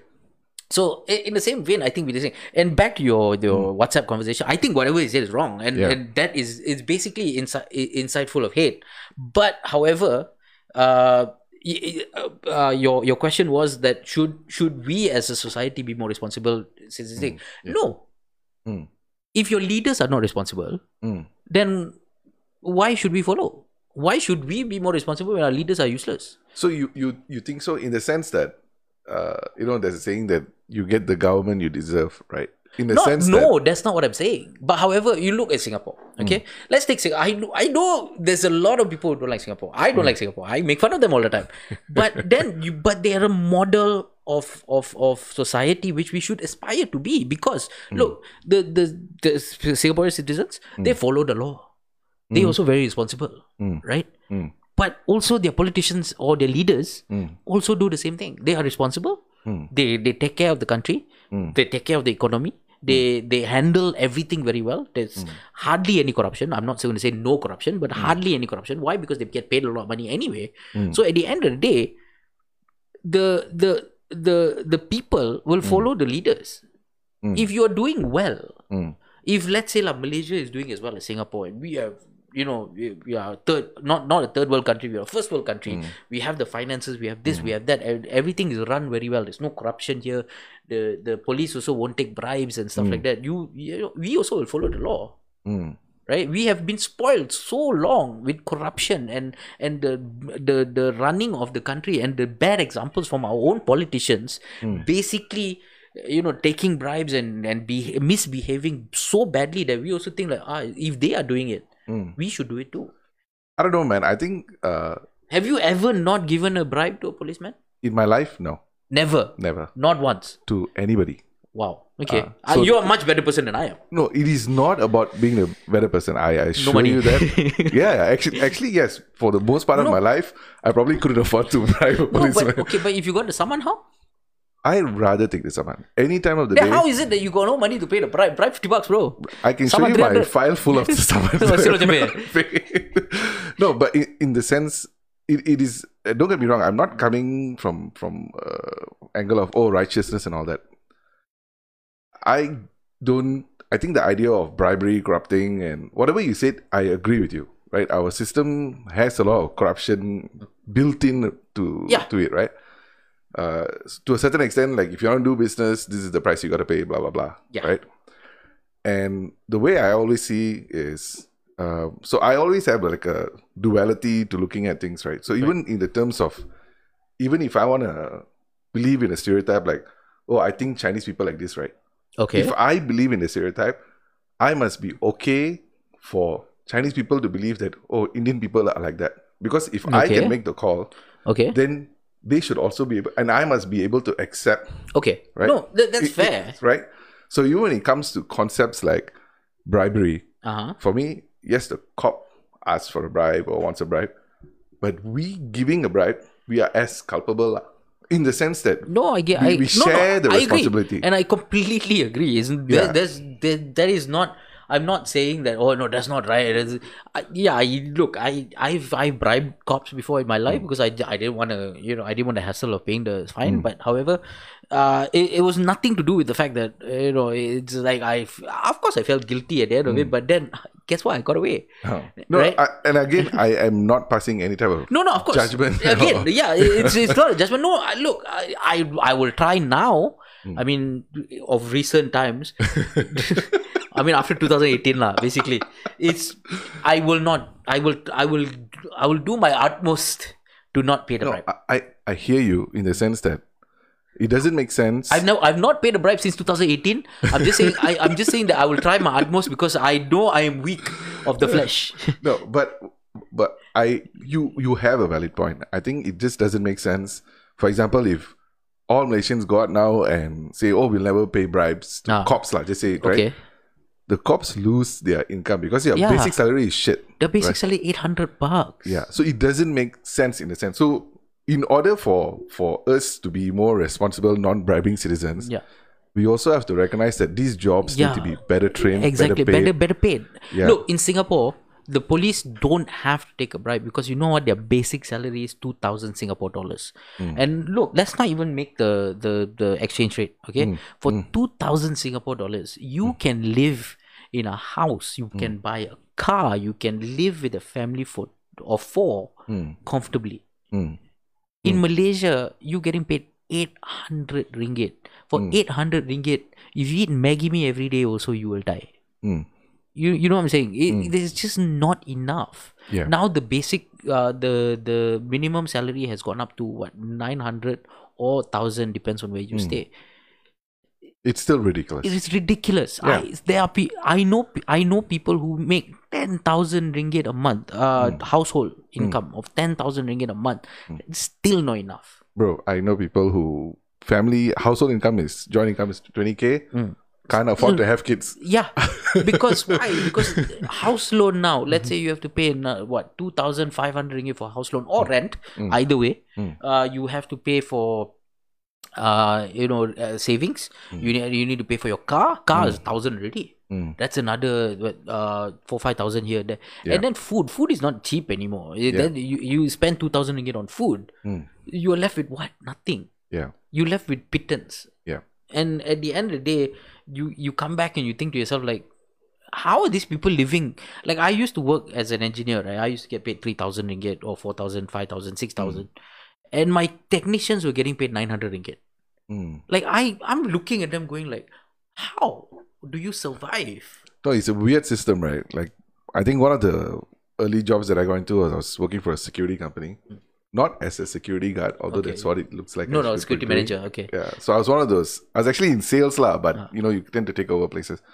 So one of the guards, who's probably one of the better performing responsible guards, this guy, who actually looks like he was in the army, he was negotiating his salary. We got a new project. I wanted to make him the head, and then he was negotiating salary. I was a young idiot, 20-something, didn't know shit, right? So I was just told to press the salary as low as you can, negotiate. And the guy we were offering 1,002, he wanted 1,004. Okay. Right? And I was negotiating. And then he tells me, hey, I have 8 kids. Yeah. And I was just like, what? I was like, then my conversation stopped. Let's talk about it. So how are you living, even at 1,008, how are you paying for a wife, children? And he was saying that there are some welfare systems that kind of support for kids and blah, blah, blah. Which is fucked up. I mean, it's not fucked up that it's helping. I think it's fucked up that they make you get addicted to the government machinery and then you kind of think you need this machinery when actually you just need to get paid better. Exactly. Right? And so that kind of... Did you give him 1,400? 1,008. I agreed. I don't know whether the HR, I could put in my recommendation, but it's a young shit, right? Nobody cares what I think. So the reality is, some people think 20,000 a month is not enough. Yeah. No, my technician at that time also same as you. I gave him what he wanted because he wanted 1,008 and we were going to offer him 1,002 or 1,003 or something like that. And basically I just told him like, look, I want to give you 1,008. I just don't know why, because I knew that he had a disabled child and another child also on the way, wife not working. He's the only breadwinner of the family, and this guy was the guy. Like, I'm the engineer. Yes, I do the designs, I do everything, but I would listen to this guy. If he says like don't do that, do this, I would listen to him because he's been working for like 10 years. Like, I know this is the, like, what he says goes, right? Yeah. So, and the thing is like, look, I basically just told my boss like, look, we can give him 1,002, no problem. He'll probably take it, but in a month time, this guy is going to come in and give him a salary of 1,006, and he's going to leave. Yeah. Right. So if we give him 1,008 now, if he comes in 1,006, he's not going to leave because we're still paying him more. Nice. Which is what the boss agreed and paid him 1,008. Nice. But that's the same thing that's supposed to happen to our civil defense and our civil service. Yeah. Right, with police and everything. If you give them enough money to survive, to live, to do things, they don't need to take bribes.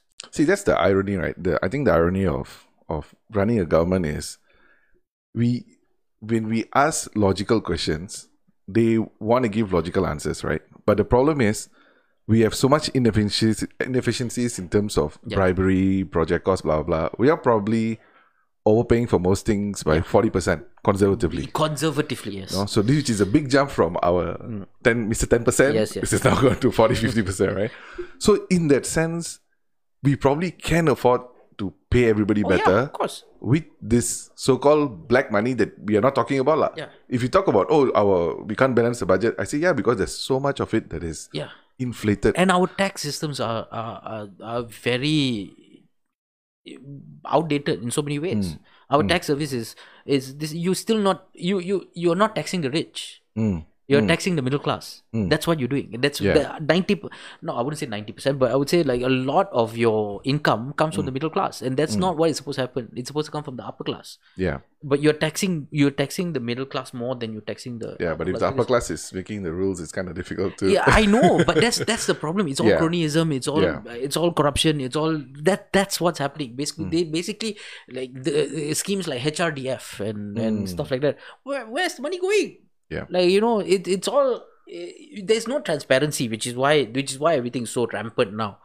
I believe that, look, at the end of the day, if we go through tax reforms, if we go through an economic reform, as we call it, like PH promised us would happen, I believe that we would have an excess of money by a lot.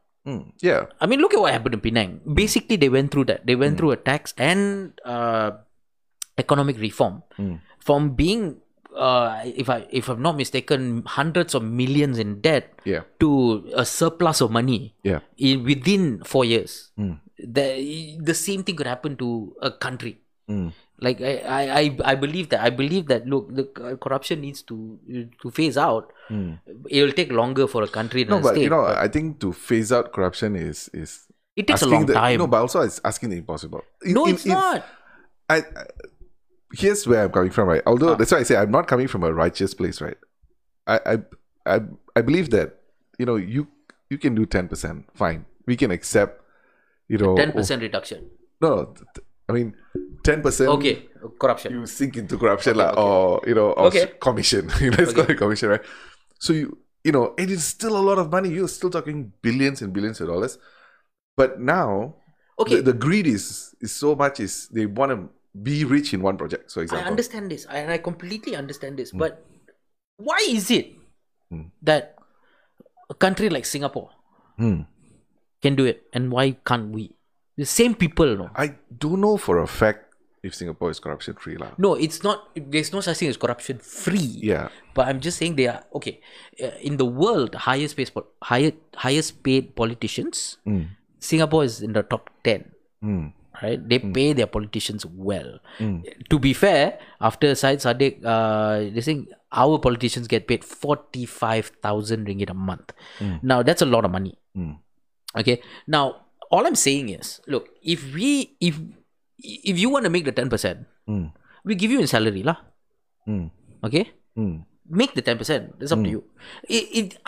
I'm not saying that, look, we're gonna wipe it out completely, but we are it's so bad in Malaysia. It's so bad. Everybody takes a bribe. You understand what I'm saying? Yeah, no, I understand. From even private companies. Yeah. The most of the purchasing people, they would take a bribe to get the project. No problem. I've done it before. Yes. I mean, not getting but paying. It's a joke. No, it's not. Yeah. No. I used to work for a company that we used to sell what do you call it? The refrigeration systems and stuff like that. We used to go to companies. I won't name the company obviously, but we went to the company. Purchasing officer took me aside, said, "Look, if you want the project, you give me 100,000. The project is 2.4 million. You give me 100,000. So I go back to my boss, and my boss is like, inflate the bill lah. Yeah, just 2.5 million now. So, but the thing is, we get the deal lah. Well, Google listening, huh? It has a defined beginning and end in time, and therefore defined scope and resources. Okay. Project Stop it lah. It's not a routine operation. It's freaky, bro. Yeah, no. Google is listening. Okay, that's all I'm saying. Just don't Google piss off. decides to become the world governor king of things. We should be really worried lah. No, Google AI is getting there, and it's fun. There's actually an app I saw yesterday, which was Quick Draw, or you draw and then people guess. So there's an AI that you can play with Google. Wow. So they give you a board, right? You draw what you want, and Google will guess what you're drawing. But obviously they give you you buy a motorcycle. So you draw a motorcycle, then you'll guess okay, I see a ball, I see this thing. Oh, I know that's a motorcycle. Man, it's freaky. So I obviously, as a person, I started drawing cock and balls. And Google said, I don't know what you're drawing. Stop. Oh man, I mean, okay, so I don't know if that's something that we can have an answer for lah. I mean, it's something I think it's possible. I just think it's not possible with the people we have in charge. Okay, so my observation, which I don't know whether it's true or not, my observation is because the practice is so entrenched, right? That we assume it's the ministers taking all the money, but sometimes the assistants, the guys who introduce, So even like during the MCO, for example, I'll give you a simple example, and I think it is what you're mentioning about private sector. Even during the MCO, I had a merchandising business, right? Which went completely quiet because no events, no nothing, companies were not doing anything, so zero revenue. So suddenly everybody wanted to buy masks and all that. So we do what we can. Okay lah, I can source from some of my suppliers in China and all that. And then suddenly I got into a whirlwind of every event guy was also selling masks and all this, right? And then there was a buyer. We go see the buyer. Suddenly we turn up, right? And then it's like 5 people there. Yeah. Oh, who are these 5 people? Oh, he introduced me, he introduced me, he introduced me, he introduced me. And then the buyer is not even there. Yeah. And then to myself, it's like, man, there's so much points of inflation, right? And it's not like I'm making a 10% markup. Yeah. You're making like ridiculous markups along the way. The guy there is probably paying double the price what he's supposed to pay. Of course, yeah. And I'm like, why is this happening? Like, why do we feel that we can just keep inflating? And of course, the deals all don't go through lah, because if the client is smart, he just find the guy who's a deal. No, okay. If we clean up the top, right? If we clean up the top, the anti-corruption agency, I think, will be a little bit more relevant to the system, because you see, if the anti-corruption agency cannot catch these people, but they're going after these people, it becomes very hypocritical of them, right? But if we clean up the top, and all we have to do is basically, okay, I increase all your salaries, okay, from the cops to the politicians to this thing. I increase your salary because now you don't need to get bribed, right? But now the moment there is a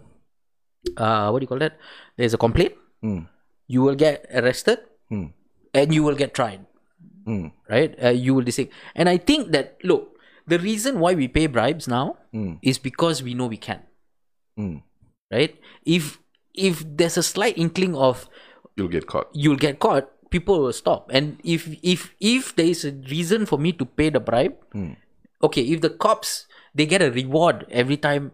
But they do though. Yeah, I know. Let's say, but it's just not. No, they get a reward every time they catch somebody who's bribing. Yeah. Right. Then I will stop bribing. No, but he will stop taking bribes. But we have that system. No, not the reward. No, we do. Oh, we do? We do. Okay. But it's just, I think it is a quid pro quo where they don't practice it because they don't ruin everybody. Yeah, exactly. No, but that's the thing. You see, look. If I can go to MHCC and I say, look, I approve. This guy wants to take a bribe, right? And the thing is, look, as a company also, we didn't want to pay the 100,000 to that purchaser. Yeah. But we had no choice. Yeah. If we wanted the project, that's what we need because to do. If you don't pay, somebody else will. Yeah, and we knew we were the better solution anyway. Yeah. But he was like, no, this is what you do, right? We knew that if there was no bribes, we would have got the project because we were the best quality at the lowest price. Right? We knew we would have got that project. But however, just to appease this guy, he did that lah. So okay, trip to Germany, whatever, throw in. So just say listening to what you're saying, right? Which means which actually is very relevant to what's happening now in the sense of what like Syed Saddiq and all is doing is creating a totally new, fresh party. I don't know whether it's the right thing. I have not formed an opinion on it yet. Okay. But I think it's interesting to get young people in. Okay. And also, hopefully, just for context sake, I don't believe in government. Okay. You have gone left, lah, macam. I mean, how are you gonna... No, I don't believe in government. I don't believe governmental system is in our society today. I don't think we need an accountant to count our money. Yes. And then we prioritize everything. And then we let everybody actually govern themselves. The stigma of a government has changed because of experience, but in essence, they are administrators. They are supposed to be administrators. Yeah, but that's the thing. The thing about governments is that it's very easily corruptible. Power, I mean, power is corruptible, but they are not supposed to be in power.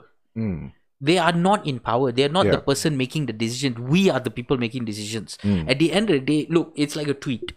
Okay, there is a reason why tweets cannot be deleted, cannot be edited. Right? Because you could say, this. You can edit, right? You can say something really nice. You cannot. Tweets cannot. Because if you can edit, just imagine if I say, unicorns are great, and then I get 1,400 retweets and 4 million likes. Okay. And then I change it to Ija is an asshole. Okay. So that's why you can't edit tweets. Okay. Right, and there's a reason for that. And the reason and that is the same reason we should have it. Governments cannot be edited as well. Because at the end of the day, people change their minds. Because what do you mean governments can't be edited? We elect Syed Saddiq.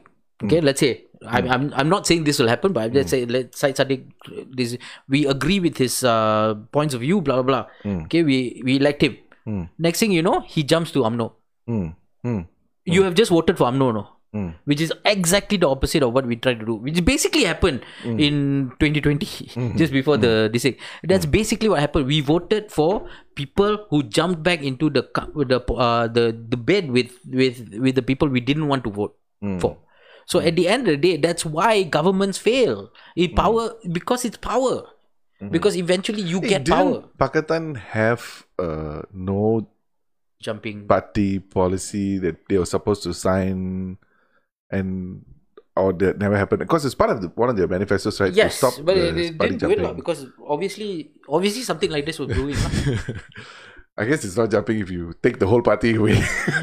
No, but they also needed more support. I think they kind of held it back because they wanted more of the other side to join in so that they had a better base of power to do things as well. But however, at the end of the day, power corrupts, and if you have power, what we need is not a person in power, but we need a person who administrates. Right? We need an accountant to count our money. We need maybe a police force. Yes. We need a lawyer to run the laws. That's what we need. We don't need somebody to make decisions and say, oh, you do this, and stuff like that. Why are they put on a pedestal when they are not supposed to be on a pedestal? They are supposed to be our servants.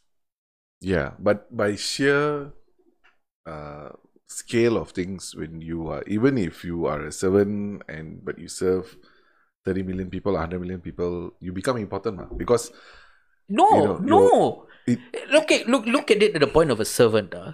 Okay, you serve one person, you're a servant. Okay, you serve 30 people, you're still a servant. You understand what I'm saying? No, you serve 30 million, you're still a servant. You have to, I mean, the government has to work for us, not we work for the government. That's what's happening now everywhere. In Malaysia especially, we look at it. I don't think we work for the government. We do though. Do we? We do.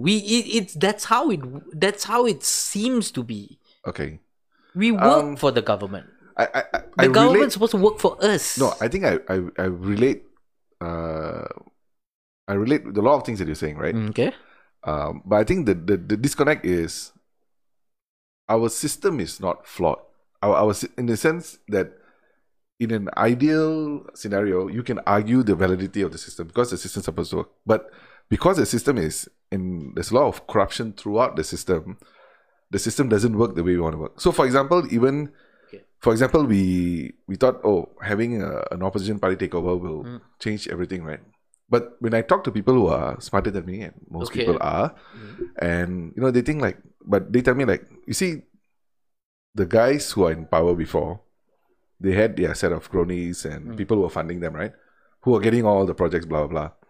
So there's also a bunch of guys who are not getting the projects, who is supporting the opposition, right? Yeah. So even if somebody new comes into power, there's still vested interests because Ija may be not paying for supporting the political party, but somebody else was financing and all that. And when they get into power, there's favors. Which is why that power shouldn't be on them. Yeah, but how do is there a system of reference that exists that we can look at and go hey, maybe something communism, but no. Oh man, there's a lot of dead bodies. Actually, Karl Marx had an idea, and to be fair, why are we not going back further to Nazi Hitler? No, that different. Nazi is different. But no, I'm just saying. I don't believe it. I know you're joking. I know you're joking. No worry, I know you're joking. I'm not. Communism is great on paper. It's just not great on practice. Yeah, I think most of the things that we talk about, right? One of the I dare say philosophy it's a heavy word, but one of the philosophies that I heard from this basketball coach, it's an old basketball coach called John Wooden. So he comes up, he does a lot of training and programs and all that. So one of the things that he keeps saying that is not all change is progress, right? But there can be no progress without change. That's correct. Yeah. Right? So in the sense that sometimes we just want to change for the sake of changing. But doesn't mean every time you change, you're moving forward, right? Yeah, no, correct. But at the same time, if you want to make things better, you have to change. Yes. And recognizing that, applying that is how I see, maybe now with side static and this thing, we don't know whether this is the change that is good for us or bad for us. But it is like a roll of the dice, right?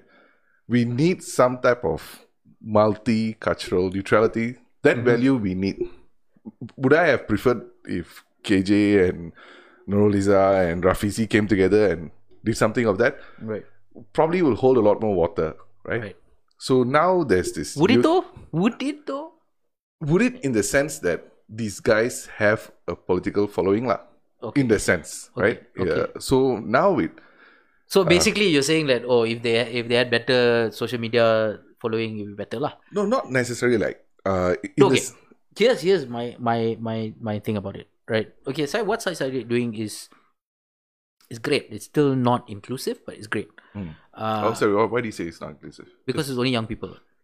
Is there a limit? Does he put a limit? Yeah, that's where this thing. That's where I wanted to go to as well. Okay. So where's the limit? How? Okay, he's what, 20 something? right? He reaches 30, does it end? Or does he have to go to the other party now? Or when he reaches 40, what happens? And that's why it's not inclusive. Like, legit, I'm asking because I don't know. I also don't know. Okay. He also don't know, I think. Because he also will grow older. If he goes on with his party, he will grow older too. Yeah. And then one day when he reaches 40, where does he fit? But actually, where does he go? By Malaysian standard, most of the youth Pemuda parties are also 40-something. Yeah, but now the PH brought it down to 30, right? So, no, and also the fact that, look, for me, I'm 40, right? Where do I fit? Do I fit in with his party? Yeah. I agree with a lot of things he says. The young should take over. Correct. But we are not young. But I'm not young. Yeah, I hear you. I disagree with this old party because they old. Okay? That's what I think. Okay, just go peacefully and retire. Okay? But where do I fit in? Do I fit in here? Do I fit in here? I see your point. I see your point. It doesn't take away from the previous this thing of race-based parties. Now that is even more. It is a different type of. It's more destructive, I would say, because at the end of the day, race-based parties. I don't know why we are still doing race-based parties. Because it's a should have a formula from the past. I understand. That's the only reason. Yeah, but that's where we need to. Why do we need race-based parties? There's no reason for us to be in this situation. Like now, for instance, we need an ideology-based party. We need to vote for one ideology or the other. Do you want this ideology or do you want this ideology? That's what is happening in every part of the world. When you go to UK, the Tories have one ideology. The Lib Dems have one ideology. That's what you choose from. In America, the Democrats have one ideology. No, that's no, and they chose the ideology, right?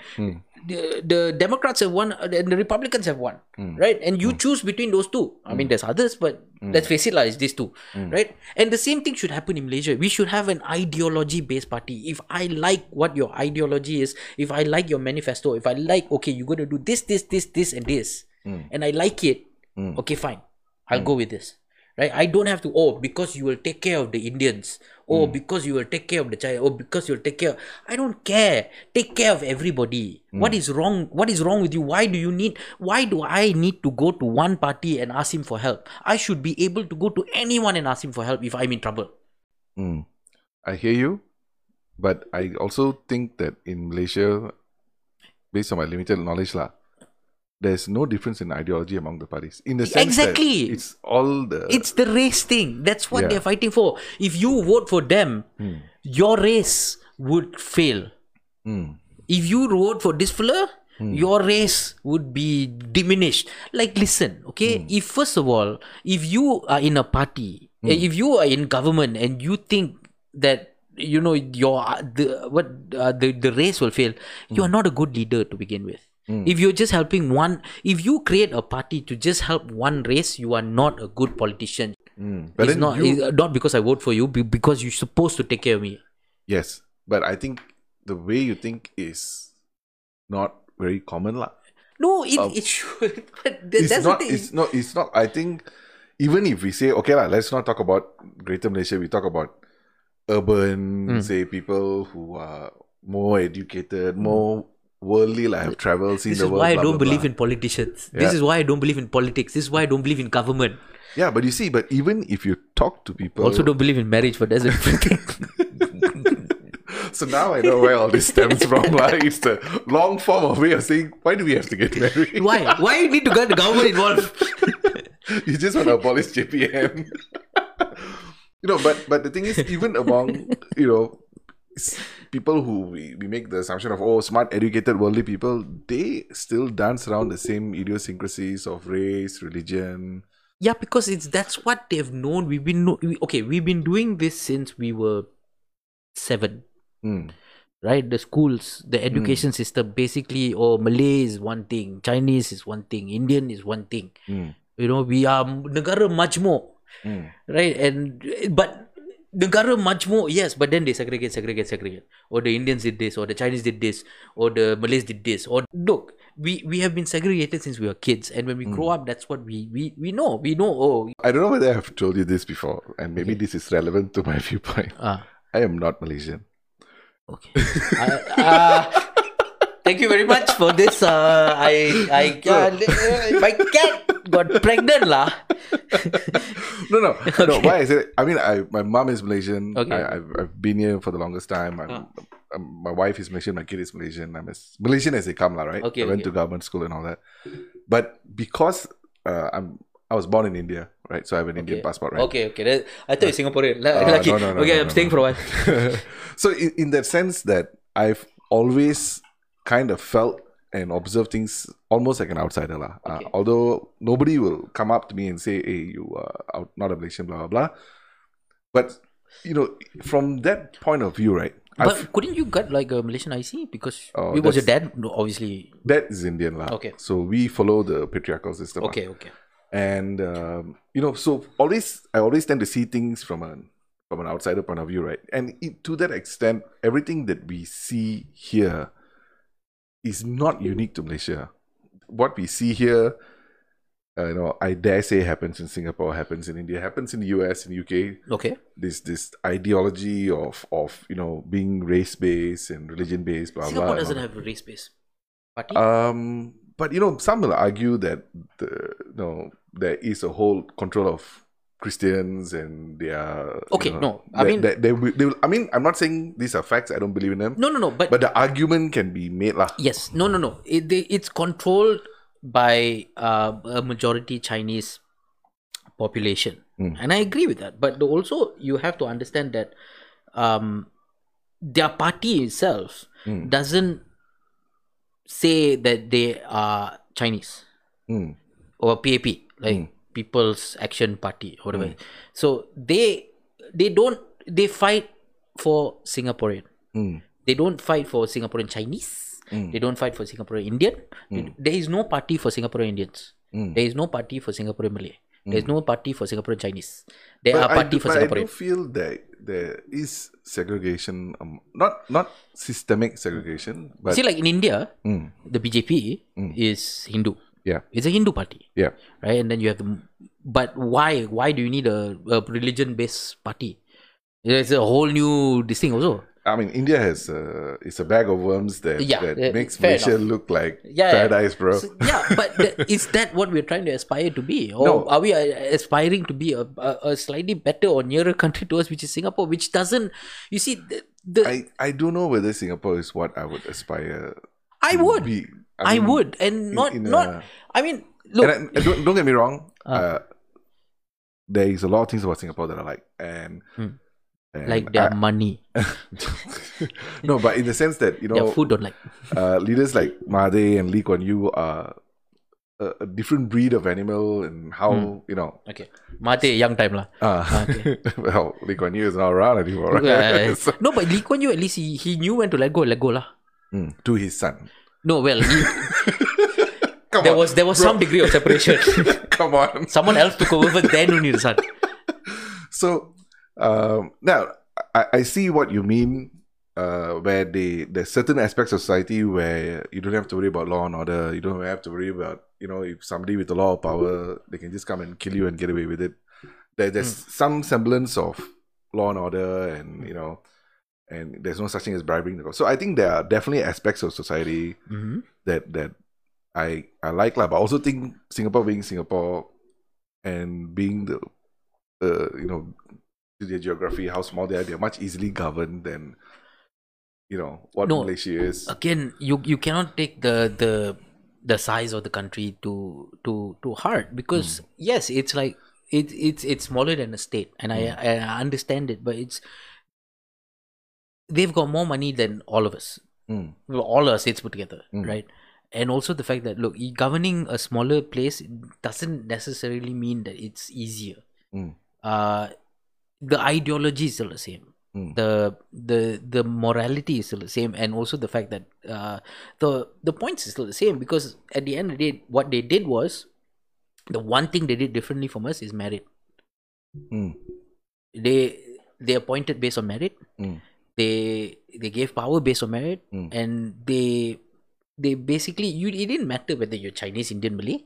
But I think if you talk to people, I think that's the human nature. I think people will always say, oh, there's a bias or because most of it's 70% Chinese. Like, and I get it, there's a bias, but nobody in if you talk to Singaporeans, right, and ask them if there's a bias, 20% of them will say yes. There's always going to be that 20%, right? But however, at the end of the day, the 80% of them are okay with it. Interesting. Okay. No, don't get me wrong. It's a well-run country. Like, okay, if the country is in turmoil, and then they turn around, they say, "Yala, because you Chinese people ran the place to the ground." Then okay, I understand, but it's well-run. No complaints on. Okay, let me put this. Let me put this to you in a different context. Okay, if Manchester United was winning all the leagues, okay, would you be okay with the Glazers? Yeah, I suppose. Yeah, but now you have a problem with the Glazers, right? I don't. No, but they're not buying the people. To fire Woodward. He's part of the Glazers. The only way that they can fire Woodward, which is the Prime Minister, is to get rid of the Glazers. Yeah, because he made the Glazers a lot of money, and to be fair, I mean, if I were the Glazers, I wouldn't get rid of Ed Woodward as well because he's making me a lot of money. But however, at the end of the day, when you look at it, if they were winning all the leagues and they were winning the FA Cup, they were winning the Champions League, nobody cares about the Glazers. Okay, the Glazers can take out money, put us in debt, whatever they can do.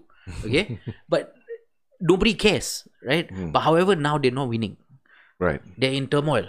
Right, they are down the dumps. They'll be number 6 for the longest time. Suddenly number 3, right? But that's when, okay, now we have a problem with the owners. We have the problem with the people who run the system. Yeah, the same thing with the country. If for instance, if your country is not running well and it's the same government that's been running it for 60 or 70 or 80 or 100 years, then maybe there's a problem with the government lah.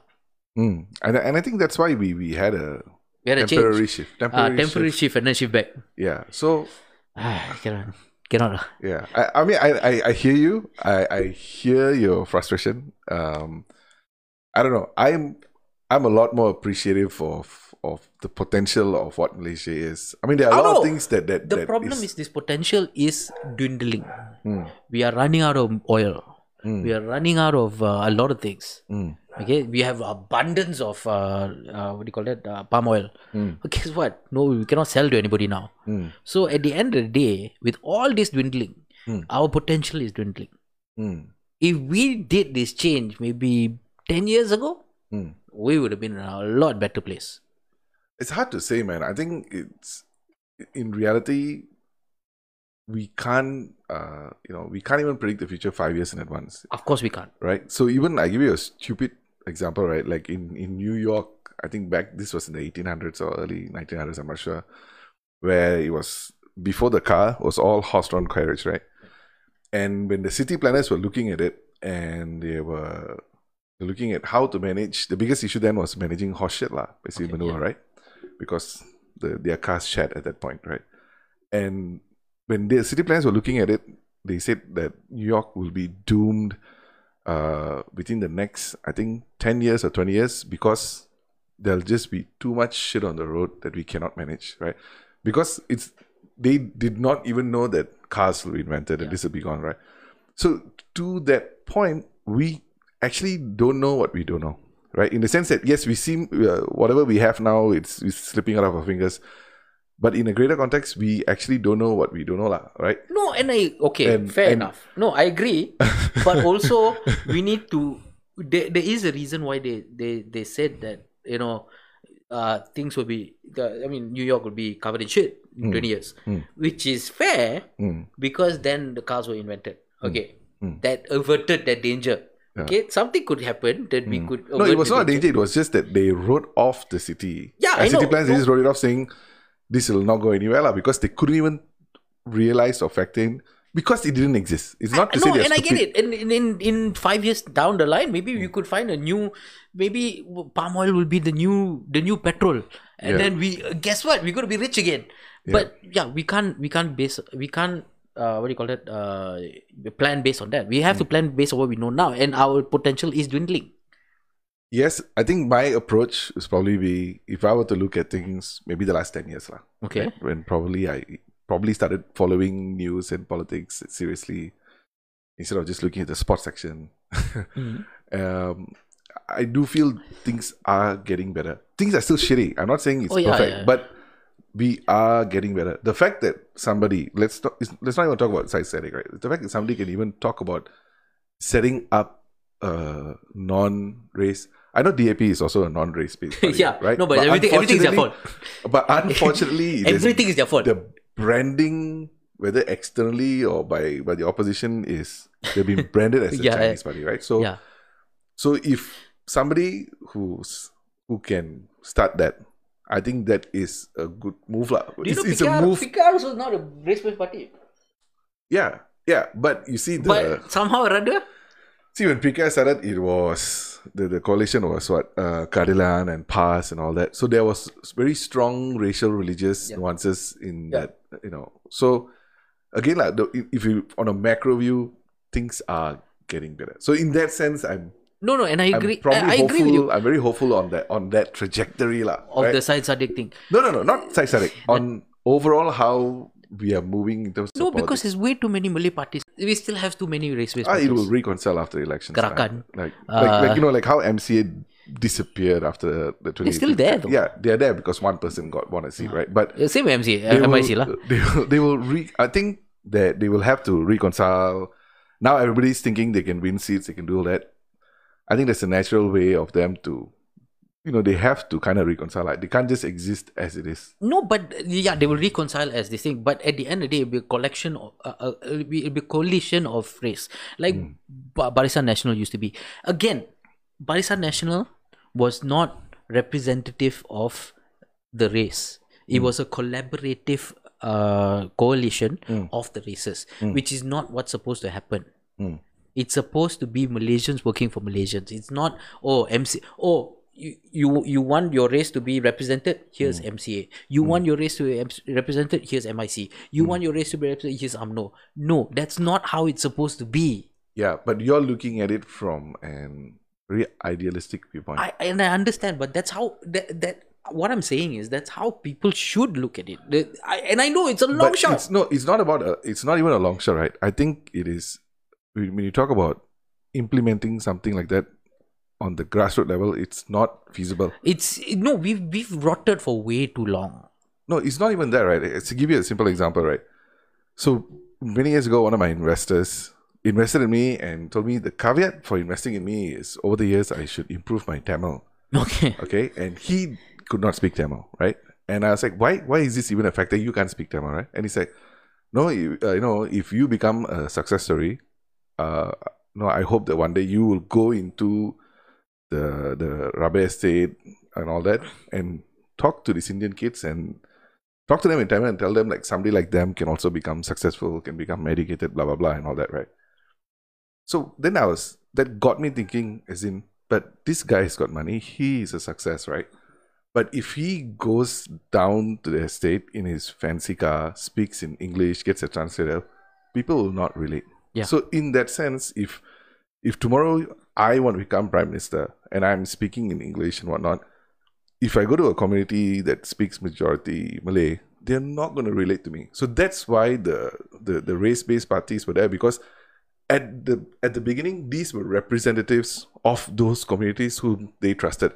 What it evolved and transformed into is different. But I think the essence was wanted representation from the essence, minorities. The essence and the distinction is always pure. Yeah. So so of course. So in the sense that if we now go back and say that, we should be representative of all, then that also means that we need to agree on fundamental things like, we should all as Malaysians be able to speak Malay. Yes. Right? I agree. Yeah. But that's not the case. That is literally not the case. I have friends, I can speak fluent Malay. You ask me to write a letter to the government, I'll write you an official letter, right? Okay, write for me. Yeah, can. But bribery letter, I'm not very good. I don't know how to do. But my friends who are Malay or Chinese or even Indian, some of them can't even speak Malay. Sometimes I have to translate words for them. Okay. Right? So in that sense that even you hear parliament speeches, right? Sometimes even the opposition, our current opposition, sometimes some of them, their Malay is really bad. They speak with a very bad accent. If a politician cannot speak Malay, there's something wrong or not? for me, the way I look at it is you can probably make fun of the way they speak Malay. Who? Right? I mean, apart from I'm Samuel. I'm not so in touch with, No, like, to okay, have their names. everyone that I know, political wise, they speak Malay very fluently. Yobiyin, Hanayo, the Batu guy. I can't even remember his name. No, but I think all of them, they speak very good Malay. Yeah, but you also listing the superstars, the anthropologues, and these guys are good, are effective, but we need more people. Yeah, we need more people who can speak the language as well. Yeah. Like, if you can't speak the language, then maybe you shouldn't run to be a leader, because you're not a leader. You're not showing the examples that you need to show. Yeah, so I think there are a lot of things that the country needs I to believe that the leader should also be multilingual, because we are in a multilingual country. Tough. When I say multilingual, I mean BM and English. Both. Yes. English, because they need to speak to international dignitaries. Without this thing. BM, because they need to speak locally. Right? They need to be fluent in both. And if you can't, if you're not good at maths, you can't be an engineer. Okay? If you are not good in bio, you're not going to be a doctor. I think if you get an F in biology and you end up becoming a doctor, I'm not going to you as a doctor, no. I'm not showing you my rash. You understand what I'm saying? This is the qualifications for you to be a politician. How can you say that? Oh no, some people are not. And if they can't do it, then you're not qualified, lah. Go and learn. Yeah, but you see, I think I have no doubt that every single one of them will pass a BM test, lah. But whether you can speak the language as a first language is it comes to the point that, look, you don't just suddenly become a politician. You work your way also, right? At the end of the day, if you don't have the capability of speaking the language that you need to speak, then maybe you don't get to be in that level. You get what I'm saying? That's a qualification of you. It's a job. Yeah, but that's not reflective of what we are now. That's where we are all spoiled. I don't think we are spoiled. I think the country is in ruins. You see, for example, I give you examples, right? Like the whole ISIT incident after the election, right? People wanted to pass ISIT. ISIT seems like a very fair and reasonable great request, idea, right? Yeah. But the people who are championing ISIT, right, obviously was the non-Malay community, right? Mostly lah, not okay, not mostly. Really, okay. But unfortunately, when I look at ISIT, like today, most of the discrimination is not coming from, say, the Malay community, right? If I'm looking at a professional point of view, from getting jobs and all that, there is a preference for each race to help their own race. They might not say it out loud. They might not admit to it publicly or have it on a piece of paper. Or some they have like, must speak Chinese. But why is that? I think, see, the why is, we put that aside, right? No, we can't. No. We can't. Because it's a systematic thing. Because the argument doesn't work. I know, an eye for an eye makes the whole place blind. But the argument doesn't work. But that is why it happens. The systematic racism of the situation makes it happen. Now, see, the problem is you can't solve that situation because the situation kind of permeates itself in the sense that... No, and I agree with you. Yeah, so you cannot fix a system that doesn't want to fix itself. I agree with you, but also the part that I don't agree with you is that we should not look at why. We should look at why. See, the why is very... I think every ethnicity in Malaysia has a justification for what they do. And they can give you examples where it's relevant. In the sense that, we are not getting government jobs, so that's why we have to support the Indians or the Chinese or... Okay. All right. So everybody will be able to give it. So, and even... No, and then, but again, whether it's justified or not, the reason comes back to the point that it failed. What failed? The whole, NEP. I don't know. It failed. It failed to what do you call that? To alleviate what they wanted to alleviate, but also it destroyed what they didn't want to destroy. I don't know. The NEP is like it's a can of worms because there's we went from clowning to NEP. Yeah, now. I mean, it's like heavy stuff. I don't know how much of this I can actually edit out. Okay, you see, I'm not saying anything bad about the NEP, blah, blah, blah, anything. But however, if we take it back and we say like, look, at the end of the day, why would the people afraid of ISIS? ISIS. Okay, I did right. Okay. ISIS is a delivery company based in... Yeah, I know, right? Yeah, they had to change the name. I send. So that's what you're talking about. No, okay, I said. Yeah. So why would they oppose to it? Yeah, because there was this naturalized rights that they didn't want to let go of. They got because perception. It's a perception. It's a perception because it had nothing to do with that. It had nothing to do with your special rights. It had nothing to do with the Bumiputra rights. It had nothing to do with NEP. It had nothing to do with anything. All it said was to stop the discrimination based on race. Right? That was the only thing. And they started, oh no, I said Mara for Mara. I'm like, okay, calm down. Okay, because you first of all, y'all don't understand what was happening. Y'all never understood what was happening, and y'all just basically got offended by a book by not reading the book. Remember there was one book that was put into the curriculum. There was an old book, I can't remember, but it had the word Pariah in it. During our time? Yeah. Oh, okay. Not our school time, but just after school. Okay. Like there was this book for Sastra Melayu. Okay. And they had this book, and in that book had the word Pariah in it. Okay. Okay. Now everybody got angry. The Indian community went up on arms. Okay. Right. But because why they were calling an Indian guy Pariah, is it? No. The word Pariah was there. The word Pariah was in it. Okay. Right. But then at the end of the day, nobody actually read the book. The book got pulled, obviously, because people made noise. Nobody actually read the book because the book used the word Pariah correctly. Okay. In the times, it was a historical book. Okay. Okay. And the fact that it was used, like for instance, Huckleberry Finn. Have you read the book? I very loosely, yeah. Okay, so it had a character by the name of N-word Jim. Okay, the N-word, you know the N-word. Okay?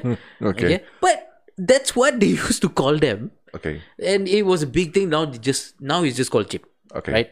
Now, and I understand, but it was accurate for the time of when it was written. It was accepted at the time it was written. No, not accepted at the time it was written. It was not written in the time where slavery was happening. It was written about the time slavery was happening. So the name was accurate. That's what people would call people. You understand what I'm saying? I understand. I don't know that I agree, but I understand. No. Again, it's bad. Don't use the word. Okay. That's why I also never use the word. But all I'm saying is it's accurate. It's not using it in a defamatory or derogatory way. Very subjective. Okay, I hear you. Okay. I hear you. But it was this thing. Like for instance, this Pariah thing. It was not used in the sense that you are a Pariah. It was kind of used in the sense that the word is there, and that's what the word was when that was happening. You understand what I'm saying? Like the British would call somebody Pariah, like that, right? So it was just a correct historical document. If you know what I'm saying. Everybody got upset because how dare you glorify the word Pariah. It's not glorifying the word Pariah. Okay. Nobody read the book. I didn't read the book. Yeah. I have no idea what you're talking about. I'm just hearing it from what you're telling me. Okay. I definitely need context to... Yeah, I don't... I mean, the word Pariah was used once in the book, I think. Once or twice, I can't remember. But it was used in context. So since we are talking about context is using this, right? What about the recent more popular Bollywood selling contact lens, Malay girl wearing Bollywood, singing Bollywood song? Cultural appropriation. Yes. So what's your take on? It's a very good question because I think this is your message when you run for office, Yeah. No. The fact that look, everybody arguing, both sides never knew the argument. In the same way, they never read the book. They don't know the argument. Everybody's like saying, oh no, let her wear the sari. First of all, she was wearing a lenga. And second of all, everybody was saying like, oh no, let her wear whatever she wants lah. I wear cheongsam means everybody listening. First of all, look, there's a thin line between cultural appropriation and cultural appreciation. I understand you appreciate my culture. I get it, no problem. Like, don't worry. Hey, you want to celebrate Diwali, go. Right? You want to eat banana leaf? Hey, by all means, just don't use fork and spoon. Right? But in the same vein, don't not appreciate the people. You get what I'm saying? In the climate of Malaysia right now, Indians are being, they, in the sense that they feel a bit more aggrieved, right? Because of what's happening. What's happening? In the sense of entertainment, for instance, there is no Indian roles. There, in fact, how many Indian roles do you see in Malay movies? None. Okay, I don't watch enough. One or two. In fact, sometimes there are Malay people or other races who play Indian roles. Okay. Right? Which is not fair. Right? Give us the roles. We also have Indian actors. But why can't we can't get the roles? How many Chinese roles do you see in Malay movies? None. And let's face it, there are Chinese movies, there are Indian movies, but that's not what we're talking about. We're talking about the mass market, which is the Malay movies. Right? The ones that go to cinema and the ones who make a lot of money and stuff like that. How many roles do we see? None. How many in advertisements? How many Indians do you see in advertisements? Very few. Right? But however, you want to use our culture, but you don't use our people. That's a huge thing. Like, easily, and I got no issues with Mira Filza. I think she's a beautiful woman who wore that lenga very well. Okay. Right? Now, could it easily, if you wanted to use that whole Bollywood thing, do we not have, they paid Mira Filza money to do this. Okay.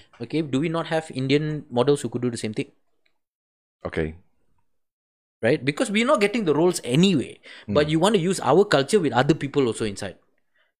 Okay. So that was the conversation that needed to be held. Not the fact that Mira Filza wore a lenga. That's fine. The fact that, look, at the end of the day, there's not enough roles for Malaysian Indians to go into. The Malaysian Indian artists are starving. They got nothing. They don't even they want to go into Malay movies. Very difficult. All we get is the comedy roles. That flirt. Okay, if we want to, is that somebody? No, that is basically it. The amount of times I got casted for being that comedic role, and I understand I'm a comedian. I understand, but why does it have to be the Indian comedian, the guy with the accent? Work up the accent. No, I'm not going to do it. I turned down those roles because of that, and also the fact that, look, at the end of the day, in advertisements, how many Indians do you see in advertisements? None. You know why? Because advertising agencies, when they do a survey, Indians don't exist in Malaysia. In advertising sense, Indians don't exist. Why? Because as a community, Chinese community, although it's a minority at 30%, spend the most money. Malays being the majority at 60%, it's a mass market appeal. And 10% Indians, one, we don't spend a lot of money because we are poor, and also we're 10%. Okay. So in advertising terms, we don't exist. Right? So basically, nobody wants to advertise to Indians, right? Nobody wants to use the Indian talent to advertise anything. Okay. Maybe they might throw in one Indian flair for, like, color lah. Just a little bit, diversity. Put. But other than that, it's never been like a thing. That's the conversation that was supposed to be had, but everybody just went. They misunderstood the conversation. They misunderstood the whole argument and just basically went, now you're saying that we cannot wear what we want to wear. It's got nothing to do with the costume. The costume is a costume. But at the end of the day, the socio-economic the problem that it people caused, have a problem with you calling it a costume, by the way. No, it's a costume. That's what it is. I got no issues with people wearing whatever they want. I think this is an interesting one because I definitely, if you would have asked me before the conversation, I'm definitely on the other side of the bench in the sense that I cannot relate to where the outrage is coming from. Okay. Right? But listening to you, I am also very clueless about the entertainment scene. Yeah.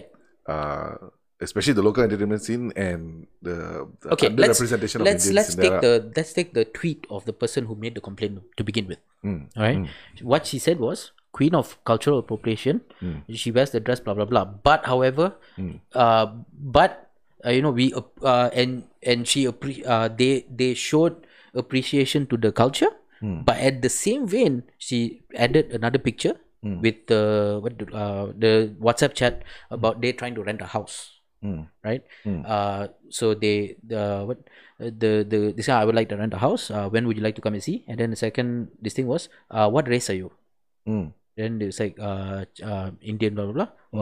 What was it? Apartment sold. Sorry. So you see, you appreciate, but you don't appreciate. You appreciate the culture, but you don't appreciate the people. But it's a tricky one though, because it's not. It is we are lumping groups of people together as if they are the same. No, I understand. But what she was trying to say was, look, it's all good and nice when you want to appreciate our culture, but also appreciate the people. But what's to say the people? So the thing is, if my issue with it was if what's her name, Mira Filzah, right? If she was, using the culture to sell contact lens. It's not her. No. I'm just giving an example, right? And if she or the organization that she worked for shows, proof of they don't hire Indians or they don't want to hire Indians, and they're also exploiting. Why couldn't they though? No, the thing in that sense, if there's proof that she's doing X and Y, that means she's taking the culture but hating the people or not favoring the people, then I think there's a valid argument. But now it has now, the culmination of Twitter has made it that now this girl seems to be the apex of this conversation. No, but that's where it was wrong. That's why people don't understand the argument. That's why the argument became about Mira Filzah wearing that lenga. Yeah. Which is not the problem. That was never the problem. Yeah. In fact, you look good in it. Fine. Yeah. By all means. But what we are saying is, it's like remember the 60s when they used to do movies and the white 60s, bro. I'm just saying in America. This is in America. Okay. In America, when this was okay at that time, by the way, when they used to have Chinese roles played by white people with the ching chong and it was racist as hell. It was yellow face, right? It was okay at that time, but now it's outrage, right? In the same vein, I'm not saying that she brown faced. I'm not saying that. Okay, I'm just saying that, look, if there is roles for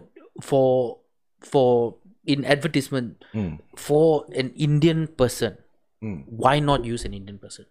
And I understand that Mira Filzah probably filled out the criteria of social media following and the celebrity that they needed at that point, the level of celebrity, and I get it. Then don't use our culture lah. But I don't know, man. I don't particularly subscribe to that ideology lah. No, it's okay. You see, it's very hard to explain this. It's very hard to explain the fact that, look, it is not about the decision that was made by Mira Filzah. Mira Filzah got money, put on an outfit and took a picture. Nothing to do with her. Okay, all I'm saying is, look, if you want to do a campaign about Bollywood and blah blah blah and all that, hire someone who fits the criteria rather than just hiring anyone to do. If they hired me to be like a Chinese emperor of this, I'll be like, what the hell? Couldn't you get a Chinese guy? I can imagine a funny ad with you. No, it's not. That's not funny. First of all, that's cultural appropriation. I don't and think second, so, no, bro. I do think so. I do think that, look, that role you played, you played honestly. You don't cast dishonestly, as in the fact that you get a white guy to play this. You get they say change the role. If you want, change the role. Do something different. But who arbitrates this, right? So in the sense that now who decides that, okay, this Indian guy can wear Chinese traditional clothing, or this Indian guy cannot, or only Chinese people can wear Chinese clothing. So then who becomes the arbitrator of this appropriation? appropriation? It's not about, again. But what I'm saying is it's a slippery The slope, right? campaign was made around Bollywood. No, I find it hard because Nobody said you couldn't wear a lehenga. Wear a lehenga, but the whole campaign was based around Bollywood. Look like Aishwarya Rai.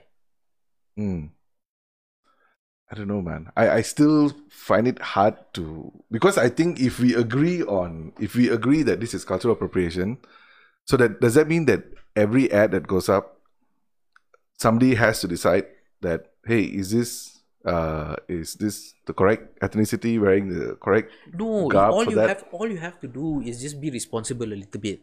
Responsibility comes to everything. You have to be responsible, because at the end of the day, if you're saying like, oh, okay, we got Kavin, okay, he's going to do this ad. Now he's going to be he's going to be this Chinese emperor, okay, who's come down from heaven, and this, and I'll be like, hold on a minute, okay.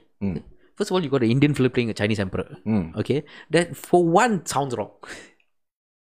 I don't know. Okay. It's contextual. For me, white guy playing a black guy, that's wrong.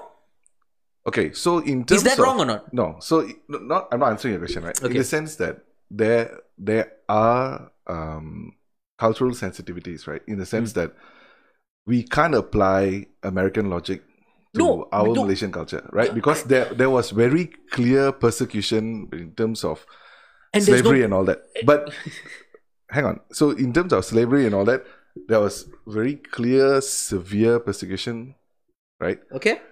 In our case, so in their case, right?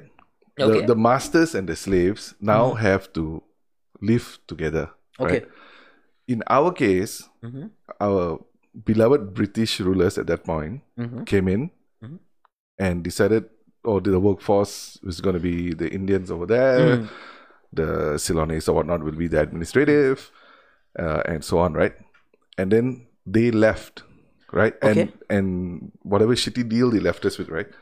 So the rest of us here, okay, whether it's Malays, Indians, Chinese and all that, we are not the one that chose the deal. The deal was given to us, right? It was the Malays were not in control during the British rule and enslaving us and whatnot.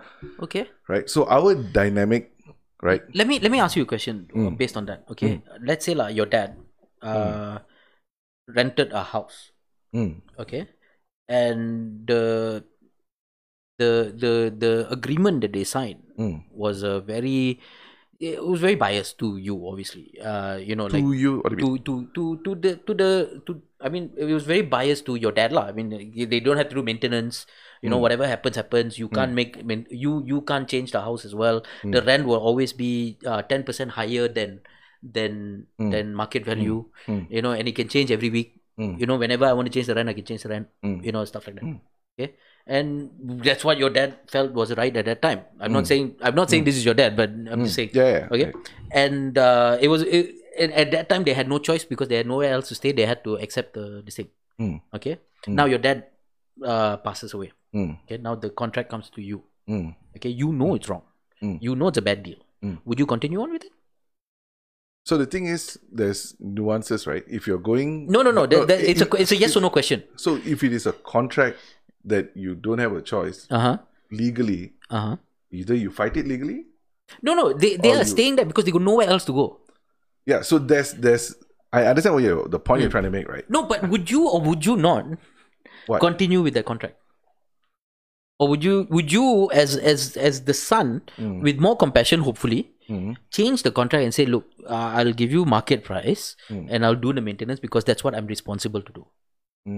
Oh, you mean I'm the oppressor, so to speak? No, in this hypothetical situation, your dad was the oppressor, but now your dad has partially moved on. Okay, sadly, but you have taken over the contract. Now the contract obviously comes down to you. Now the house belongs to you. Okay. You still have these people staying there. Okay. Being oppressed. Okay. Okay. But now you have the power to change this contract.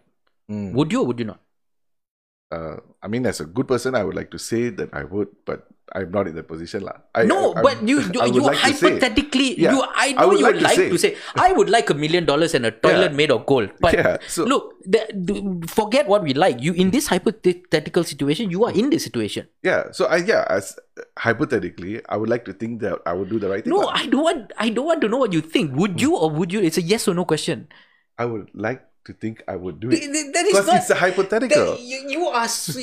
Are you sure you're not a lawyer? Because definitely not a lawyer. But at the end of the day, when you say I'd like to think that this thing, that means there is a chance that you would not change the contract. The reality, there is a 50-50 chance you are saying that you will not change the contract, and you will say like, screw them lah.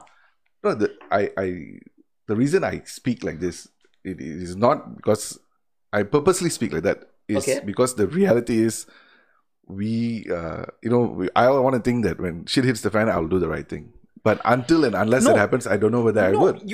So the best I can do is articulate that I would like to think that I would. The thing is, if shit hits the fan, you should be confident enough to yourself and to your own morality that you will do the right thing. Yeah. So and the thing is, look, don't live in a world like that. No, bro. we do. We absolutely do. If you think, if you can tell me right now that you never paid a bribe because you think that it's wrong to do so, but then you would tell me that, if someone is being oppressed and I have the power to change it, I would like to think that I would do it, but I cannot tell you whether I will or not, because I haven't been in that situation, tells me that look, at the end of the day, that you would take advantage of the oppressed. So I will make the same statement. So the reverse of the statement, right? If you had asked me, would you ever pay a bribe moving forward? I will give you the same answer. I would like to think that I won't. That means there is a chance that you will. Yeah. And I'm not, that's why I say I am not coming from a righteous, I am right. This is my principle. Not about being righteous. I can tell you right now, if I was in that hypothetical situation, I would change that. You know why? Because that's not the person I am. I am confident of the person that I am, that I know that if I see a wrong and I want to right it. And I would confidently tell you right now that I will. Okay. And I would not like to think that I will. I will change that contract because I know that it's oppressive and what my father did was wrong. In fact, before even my father passes away, I will try to talk to my father about how to change the contract. If he doesn't listen, then look, die first and then I will change. But there's danger in... No, there is no danger. No, I will tell you right now, because that's how society works. That contract, if that contract even existed, it's still up for grabs. We haven't seen the contract, signed contract. But apparently it's a social contract. A handshake between two people. There's danger in dealing in absolutism, right? No, but there are things that you need to deal with absolute. You are a good or bad person. No, but I know there's a grey, but no, there's no grey in the sense that what I'm trying to say is the very logic that you use, right? Other people can use the same logic against you as well. Fine. Right? So in the very essence, somebody can come and say like, I need to do this so that, this group of people that I love and I identify it, they will lose out if I suddenly start cancelling these contracts, or I will not get money from here to help these people. So there are a lot of people who deal in absolutes, right? That means, I will never do this and never do that. And I think that's very dangerous, the sense that it is nuance, it is I understand. Context. If it's ambiguous, poor people that is suffering, if that hypothetical situation was very ambiguous, yes, I agree with you. But however, that example that I use is basically what we go through. It is not ambiguous at all. At the end of the day, if you think, if you see that whole, you talk about a social contract that was signed 63 years ago. At the end of the day, that generation has gone. It's a new in fact, it's 3 generations after, right? But at the end of the day, the social contract is still being upheld because they say, no choice, they sign. Where's the contract? Show me the contract. Who signed? Actually, so this brings it back to the point that when you talk about generational change, right? If the current generation of politicians believe that this contract should be upheld, regardless of what race or religion they are, then if the people are the one who have elected these people to represent them, and if they believe that we accept the social contract, then we should probably vote this for social people. Contract has never been a problem until about 5 years ago. Oh, I don't know. When politicians brought out the social contract, this social contract was never remembered. Nobody knows where is the contract. Where is this contract? You talk about a contract. Where is this contract? Where? You're talking about a social handshake, a gentleman's contract, not even worth the paper it's printed on. So you see, when I say I see things differently because I'm not Malaysian, right? So when I was in school studying sejarah, and they were talking about this, I vaguely remember I hated history, right? In America, there's the Declaration of Independence with all these social contracts, I don't like signatures. This references to US because... No, I don't. Look, I'm using this because it's a physical contract that you can see. However, with this social contract, where is this contract?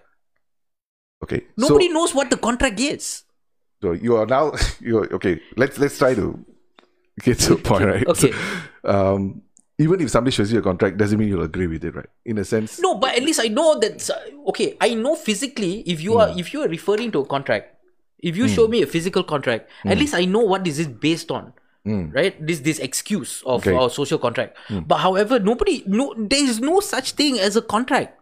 There was no contract signed. I don't know sufficient to say yes or no. I am not informed. Nobody has shown you the contract. Do you believe? I never asked for it. Do you believe that there is a ghost standing next to me? But do you believe that? Would you like to believe there's a ghost standing next to me? Do you also believe that the top legal minds, like Karpal and all that, never thought of this, and they were never in power, so they couldn't change it. They wanted to change it, but they couldn't change it because they were never in power. I don't know. I don't think it's that simplistic, lah. No, it's not as simplistic as just saying, get rid of the NEP, get rid of this, get rid of that. I am not saying that, but I'm just saying that if you are giving the excuse of this social contract that was signed 63 years ago, first of all, there is no legal proof of this contract. First of all, and again, at the end of the day, it's an agreement, handshake between two gentlemen. That's true or not. Again, no, but it's not just you. What I'm saying. No, it is actually. So number one, I think it was never a handshake between two gentlemen, right? Because from what little I remember in our history books, and I'm not very good at this, is that when the deal was struck, right, and was the negotiation when the British wanted to leave, and how the people who are left behind going to govern themselves, right? So technically, the Chinese and the Indians were not locals, lah. They came in to work the land and or do business, whatever, right? So and then why it stuck in my head because what I read from the history books is that whoever is already here will get naturalized citizenship, right? The original, right? I say that in air quotes. This because this is what I remember. The original, the locals or the Wiputra will have preferential rights. What that right was, I have no idea. And then they will also make it very hard for anyone new to become a citizen. I remember this very clearly because it is hell for me to become a citizen, and I remember that line from one of the sejarah books, lah. So that's the only reason I hear that. So that was the deal that the British brokered when they were getting up, right? They just wanted to get. Now let me tell you what I know, which is based on a lot of research. Okay, so when the British were leaving, they had the problem of the naturalization of the Chinese and Indians who were brought as laborers into the country. Now, the Malays at that time who didn't agree with the naturalization of the Malays and Chinese. So the British said that we would give you independence with the condition that you naturalize these two, right? Then the Malay groups came in and said, look, but in the caveat that the Bumiputra gets special rights because at the end of the day the Chinese were working the tin mines, they had a lot of money, the Indians were working the estates and they had a lot of money.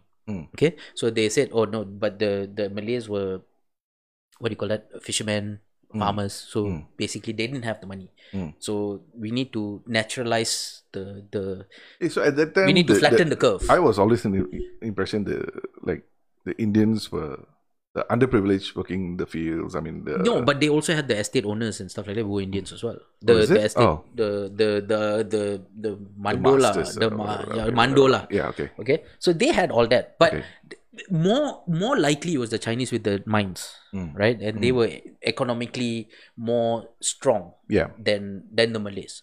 And the Indians were kind of like stuck in the middle, kind of going like, okay, we can't go back to India. But of course, the option was given. If you want to go back now, go. Right? If you don't want to go back and you want to stay where you are, you will be given citizenship. Right? So, or you could go to Singapore, or you can go to wherever the hell you want. Okay, but at the end of the day, if you stay here, you stay here. Okay, that was the contract. That was this thing, and nobody. I don't have a problem with Bumiputera rights. I have no issues with that. I have no issues with that contract that was signed. Because basically, if you were in Malaysia at that time, right, you were naturalized as a citizen immediately. If you registered, you this thing. Of course, there was the whole communist thing going on, which is why also, registering was a huge thing, right? Now, that was the agreement. Okay. Right. Okay. Now, again, as I said, I got no issues with Bumiputera and their special rights and this thing, blah blah blah. Okay. But that doesn't mean that you also neglect your minorities. By giving special rights and giving special assistance to a majority, that's all fine and dandy, but that doesn't mean you neglect the minorities. Now, the Chinese prospered very well. They had the money, they did very well, they control the economy, they do what they do lah. Right? And they were very hardworking people, and they were very, street smart, whatever. They did okay. The Indians, however, were neglected. They were neglected so bad that at the end of the day, we became the minority that was this thing. Because nobody, we first of all, we don't get special rights. Okay. Second of all, we don't get assistance also because most of the people helping them. Okay. So the estates, as the estates wind down and the rubber prices fell tremendously, where did the Indians go? They ended up in squatter houses. They ended up in places where this thing, and we own 10% of the population. Right? We couldn't work as laborers also because we were too expensive because we were Malaysian. Right? So they brought in Bangladeshi workers to work this labor force. So at the end of the day, this is more recent. You're talking about now. No, this is over time, right? Okay. I'm talking about the systematic racism that happened to Indians, where at the end of the day, with the socio-economic this thing, do you know there is a reason why there is a quota for. There is obviously a 30% quota for Malays, but there's also an unofficial quota for Indian people to stay in a taman perumahan. Because for like government housing, is it? For government housing, because in normal housing, like if you want to buy a house, like there's an area for Chinese people, there's an area for Malay people. There's no there's an area for Malay people. For Indian people, sorry. So at the end of the day, these, if you notice, the Indian places are where the low cost houses are, right? Where you see very few middle class Indian families in Chinese areas, or in this. But what I'm trying to say is, because obviously it's segregated as well. Not so much so as is very obvious. But you look at places like Klang, or you look at places like Brickfields. That's where they were segregated too. Right, and eventually those prices went up because Brickfields became Brickfields, and Klang is still Klang. But at the end of the day, that socio-economic situation where the Indians were held, that's why they became gangsters. That's why they started with the crime and stuff like that. And why do you think there's 70% Indian population in Malaysian prisons? In Malaysian what? In prison. There's a high percentage of 70% of Malaysian prisons are Indians. Is it?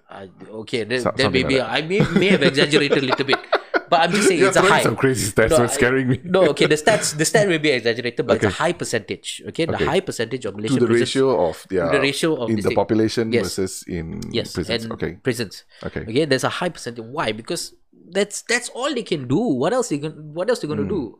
They can't get tertiary education because, let's face it, we can't afford private universities. Okay? When we want to go to public universities, there's only a 10% quota. And if there's a 10% quota, not everybody gets in. Right? It's very difficult because I faced it. Yeah, I got a Petronas scholarship, but out of 10 years, I was the only Indian. Okay? So, there's always a quota. Okay. Right? So, if you want to go to public university, you had to outscore everybody to get in, right? If you are a normal B grade student, private college or become gangster. That's all you could do. Okay, there is. I think there's a lot of resonance in what you're saying, right? And I resonate with a lot of things that you're saying. I think where we diverge is probably the root cause, right? Okay. In the sense that I think if we oversimplify, at the end of the day, it's the government's fault, right? Right? Okay. Okay. Right. And I think that's obviously, yeah. But I think there are a lot of nuances that we have to look at. Okay. So let me give you two parts, the way I see it, right? Part one will be maybe how I see the problem, and part two is maybe how I see the solution. Right? Okay. So in terms of part one, right? I think even back then, and some might argue even up to this day, we are still very race-based communally. Not everybody, but a lot of people still, and if I bring it home, it's even if I look at my mom and her circle of friends, my aunties, uncles and all that, they are still very Indian-centric. Okay. It's not to say they hate others, but their preference is, right? Okay. So whether we like it or not, our communities back then are even more like that, right? So with the idea of, unity party like BN back then and all that, was that each faction should represent your community. Whether it was done properly or not, we can talk. And obviously there was a lot of fuck-ups, right? Okay. But I don't know whether there was a government conspiracy to keep the Indians down. I don't know, right? In the sense that, did MIC do enough? Probably not, right? And in the same sense, probably MCA did do a lot for their community. Because at one point, people were happy with MCA. MIC, right? At one point. Right? So in the sense, I feel there's nuances in the sense that it was not that the systematic oppression of Indians. Although I'm not saying Indians were not oppressed. I'm not. But I do think there are nuances where, whether it's corruption or, self-serving, whatever, the people who are supposed to be looking out for certain communities were just not doing their job or not doing their job well, right? Or hindered. Say again? Or hindered. Yeah. So and that over years snowballs like a motherfucker, right? No, agree. Right? And I completely agree with you. Yeah. But you not calling it systematic racism is where the problem lies, because you see, at the end of the day, whether when you say MIC, whether did enough or not, probably not. Okay, but were they able to do more? No, the argument is right. So just say if now I'm UMNO. Let's simplify that. Let's just say if I'm UMNO, and if I was blamed for not why are the Indians in such poor economic conditions, I'll say ask MIC, yeah. So that will here's where the problem is. The problem of race-based is that I'm not disagreeing with you. That's where the problem is. The problem is that, I'm UMNO, I look after the Malays. Yes. If you want, you go and ask the MIC, who basically gets when you look at the budget sense, when the party is saying, obviously there's a segregation of budgets. Okay, what happens? Obviously MIC gets the runt of the litter, and they will, with this much they have to do this much to the people. So obviously again it's hindering. And when I say systematic racism, I don't mean the racism as in I hate Indians and I want them to die. No, it's the fact that I want to help the Malays. I don't care about everybody else. That is the systematic racism in Malaysia. No, actually I don't even know if that I want to help Chinese and I don't care about everybody else. What I say is, it's if you look at it another way, is that it's not my job. No, it's not my job to look after, right? So because that is the systematic racism in Malaysia. It's not my job to look after the Indians. It's not my job to look after the Chinese. It's not my job to look after this. It's not my job to look after that. It is your job to look after everybody. And that's the problem. It's 63 years of neglect. That is the thing. It's not racism in the sense of hate. It is not racism in the sense of the KKK and we want to kill Indians. No, it's got nothing to do with that. It's the fact that, look, you neglected this community for years and years and years. You neglected this community, and this community had to rise up from its own self. I mean, there's nuances there, man. Listen, this community had to jump through hoops to even become a middle class family. right? The amount of nonsense they had to do, the fact that, look, when it comes to my mother was a government servant. For her to get a promotion, she had to outdo her closest rival by 3 times. She had to do more things for her to get promoted. Which is why she basically just went like, look, just send me to Laos. And she did. She went to Laos. See, to work. The reason why I say it's not the part 2, which is not a simple solution, right, is even now when we go back and if we say the same things, they won't accept. No, and I get it. Because there's truth in every fraction, right? In the sense that I'm not saying this is a quick fix. I'm not saying this is going to be fixed in the next 5-10 years. No, it's you start the seed now, lah. I think there's movement, lah. I don't know whether these buggers not enough though. I don't know if there's what will whatever I'm saying, I'm not saying that, look, this has got to change now, this has got tomorrow, I want something different. No, it's never going to happen. It's a country. You're changing a whole country. At the end of the day, it takes 10, 15, 20, 30, 40, 50, 60 years. We need to, the damage has been done for 60 years. You think we can change that one day? No. It'll take time. But all I'm saying is, look, at least move in our politicians are okay. Syed Sadiq did one good thing lah, that it was not a race-based thing, it's an age-based thing. But I'm just saying that it becomes a confusion, because if I go to 30, do I still be in the party? I see the point.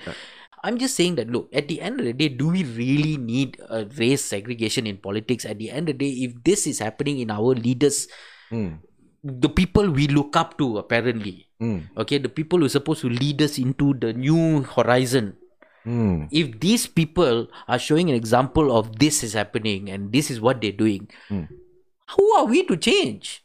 What do you mean? How are we going to change? No, but I think the leaders change when the people change. No. If our mindset is still stuck back in the 1980s or whatever. No, it's, look, yes, it works twofold, okay? We as a people, me, you, maybe, I hope, I believe to think that I like to think that you believe that what I believe. I know I screwed up by not answering the question the way you want it, but... No, yeah, this is going to be my... Next time, every message is, I like to believe that, okay? Next time you ask me, where's my payment? I like to believe that I would pay you in time, but I'm not sure. You have my permission to do what you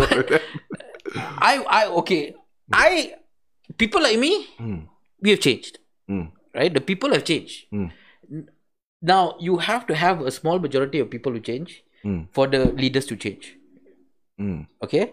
Once that happens, the leaders change. When the leaders change, the mass majority, that's when they change. You can't expect everybody to change and then leaders change. I don't think so. If the leaders are changing based on the people, then why they are leaders? Then shouldn't we be the leaders? No, because the leaders are representative of the government, of the people. That's the reality of I understand this. And do you actually believe in Malaysia that the majority of the people, I'm not talking about the people who have the voice or the right wing or the left wing, I'm talking about the silent majority. Do you actually believe that these people believe that we shouldn't help the Indians?